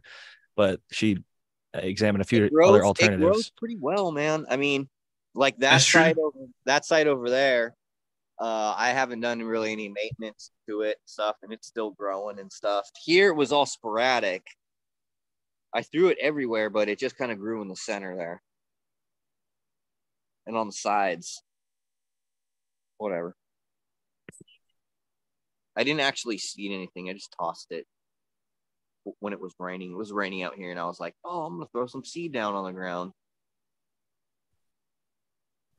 Yeah, the thing that I was watching, it said most clover is non-native to North America, and it's late to start in some of the more northern areas, so it can lead like muddy patches. So that was part of the issue with their lawn. So it there's a few different like people examine like wildflowers and other different things because I think grass is not as popular. People are getting tired of the lawns. They're starting to, like yourself, grow more things, which I'm a big advocate of. Whether it's cannabis, fruit, vegetables, anything like that, I think is a better use of that space. And as much as we can, it's great to get back with that connection with Mother Nature. I planted all the transplants, but what I also did is I put down a shitload of food seeds down here. So I planted like a massive amount of carrots, chives, onions, garlic, and then beans, and then squash as well. So I literally just threw massive amount out here. I didn't sow anything. I just fucking threw it down. I was like, let's see if this works. It's always worth a shot, man. It's trial and error, especially now that you own the plot. You can see what works one season and keep the stuff that works and get rid of the stuff that doesn't work so well and grow more of the stuff that you like and ate through and grow less of the stuff that you didn't like. Hey, I have a question. Did you, for the tomatoes, even if you don't remember, it's okay. But I know you're doing the Archway, and I know it's really popular for people to grow like the indeterminate tomatoes and then grow them like a vine. Is that your plan? Well, I am getting in there and kind of cutting off all the stuff at the really bottom, stuff that's hanging on the soil and stuff. But I was just I really was just planning on putting up a regular trellis like I would do for weed, because the way that I built that bed out in the front, it still has room to put trellis on the top posts to like build the trellis out. And so I figured horizontal trellis net or a vertical trellis net to climb. It's just goes right over it, just like weed, Yeah. Okay. So putting the net horizontally. Yeah. Okay. Yeah. So it is about that time. More support. At least some of them varieties will really benefit more from getting vertical support to hold up the weight. Because especially when you're growing big, beefy tomatoes, they start weighing down the plant. So, I've grown a lot of tomatoes before. Yeah, yeah. Okay. I'm more used to growing them vertically like vines, climbing through trellises that are hung vertically like that, not a trellis that's horizontal plane, just to get the sort of vine effect. But it definitely depends on what kind of tomato. I think we're at that point. We've got to start wrapping it up and do the final thoughts and shout outs. The one other kind of thing that I was mentioning earlier for a potential drawback of the clover is it leaves you potentially open to like weeds and other things like that. And their alternatives that they were suggesting were yarrow, wild grasses, and native meadow annuals, just as a reference to that kind of thing that I was talking about earlier. But I want to pass it first to Brandon Rust to give his final thoughts and shout outs before we close it up. Yep. Thanks for always doing the hosting and bringing us all together and making sure everything's organized. Appreciate it. I'm Brandon Rust. If you guys haven't checked out the website, we are working on a bunch of new stuff, so check it out. We're going to be doing some drops. The Kiaha is back up and listed again. The Humate should be maybe another week or so for all the new label approval. So check that out, and I'll see you guys next week. Thank you, Brandon. And next up, we've got Dr. MJ. Hey, yeah, I really enjoyed seeing your garden, Brandon. I'm very jealous of sort of growing all those plants together and being able to play around outside like that. So me too. Keep having fun growing your plants, man. I tip my cap to you. It was a fun show, guys. Fun article to get into. I always like to talk about lighting issues, and interesting conversations sort of spun off of that. I invite everybody to check out my Patreon and visit or join us for the Ask Dr. Coco show, which I do every Monday night. Check out cocoforcannabis.com. We're running the Spring Autoflower Challenge right now, and we're about a month in since we dropped seeds. 420 plants are about to start flowering our autos. I've got 2 tops done, so I got both my autos are now little manifolds, and potted them into final containers. I'm excited to get that on, so come check out everybody growing in that. And thanks to Jag, thanks to the fellow panelists, everybody in chat. Thanks for showing up every week and keeping us on our toes. Much grower love. Totally agree. Another great week. Thankful to the chat, being so engaged, asking great questions, following along, and keeping us sharp always. Next up, we've got Matthew Gates. Yeah, I also really enjoyed both like the analysis, moving through it, and I do think we had a good energy where while you guys were sort of talking about things, it gave me some chance to like just go through the figures, and some of the people I'm sure were watching could do some of that, and then we kind of went back in. I think that was a really good synergy. So for those who are interested, my name is Matthew Gates, IPM specialist. Again, I have 2 upcoming workshops I'm really excited about. I'm heading out to Long Island, New York for June 3rd, an IPM workshop. And if you want to learn more, you can go to pestapalooza.com and you can get a ticket there. I use code GATES, which is my last name, for $20 off as well for the tickets. And there's also one in San Diego on July 29th. Same thing, same code. And if you guys are here, I would love you to check it out here in the community. Great deal. Definitely make sure to check that out. Great information. I've seen Matthew present in person in the past, and I know he's just gotten better and better with his experience and time and years doing it. So everybody's in for a treat there, as well as the rest of the content that they'll be checking out. So great stuff. And next, we've got Noah the Grower. Yeah, how's it going, everybody? I've been just kind of listening along, commented a few times here and there, but I'm actually just working away myself in my grow room. But yeah, I'm No Other Grow with 2 E's. You can find me there. And you can find me on the show next week, and I'll see everybody then. Thank you so much, Noah. And I always say better late than never. I apologize for the late introduction. And, Instagram, we'll get everybody's email so that way I can make sure to get the links out to everybody, whether or not Instagram is live and up or not. So happy that you made it and happy that you came and checked on the YouTube and were able to jump in just like Doc there. And good idea from Spartan Grown earlier, who was the one who said, hey, just start the show and then we'll shoot the link into the YouTube and then you can just approve the panelists from there. So good stuff all around. I'm really happy we were able to make this happen despite a little bit of technical difficulties there. And last and certainly not least of my amazing panelists this evening, the American one. Jack, again, thanks for hosting. You always do a bang up job and takes a lot of pressure off of everybody else. Thanks to everyone on the panel and everyone in chat. It's always good chatting it up, and going through them papers is always fun, and dissecting it and see what it's really going on. And I always love all the inputs from everyone. So thanks everyone, and we'll check you next week.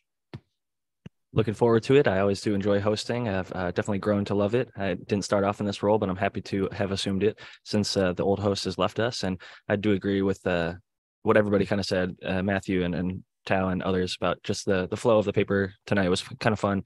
We had our chat and dialogue as well as the paper kind of floating in the background, and we kind of saw Matthew highlighting some of it, and then we got to work back towards the more pertinent bits. So I think that we did a pretty good job of going through that thoroughly without taking too much time at any one particular spot or another. So I think we're getting a good flow of how to break these things down, and I'm very happy with how tonight went. I'm at Jack Greenstock, your host most weeks. You can find me on Instagram, Jack_Greenstock, as well on Twitter. If you want to email me, jackgreenstock47@gmail.com. And if you're looking for a copy of my book, 50 Strains of Green, you can find it on 50strains.com. And I'm also selling Velvet Punch F3 seeds there for anybody in the United States who's looking to grow them, 50strains.com. Thank you all so much, and I look forward to seeing you next week. Peace and love.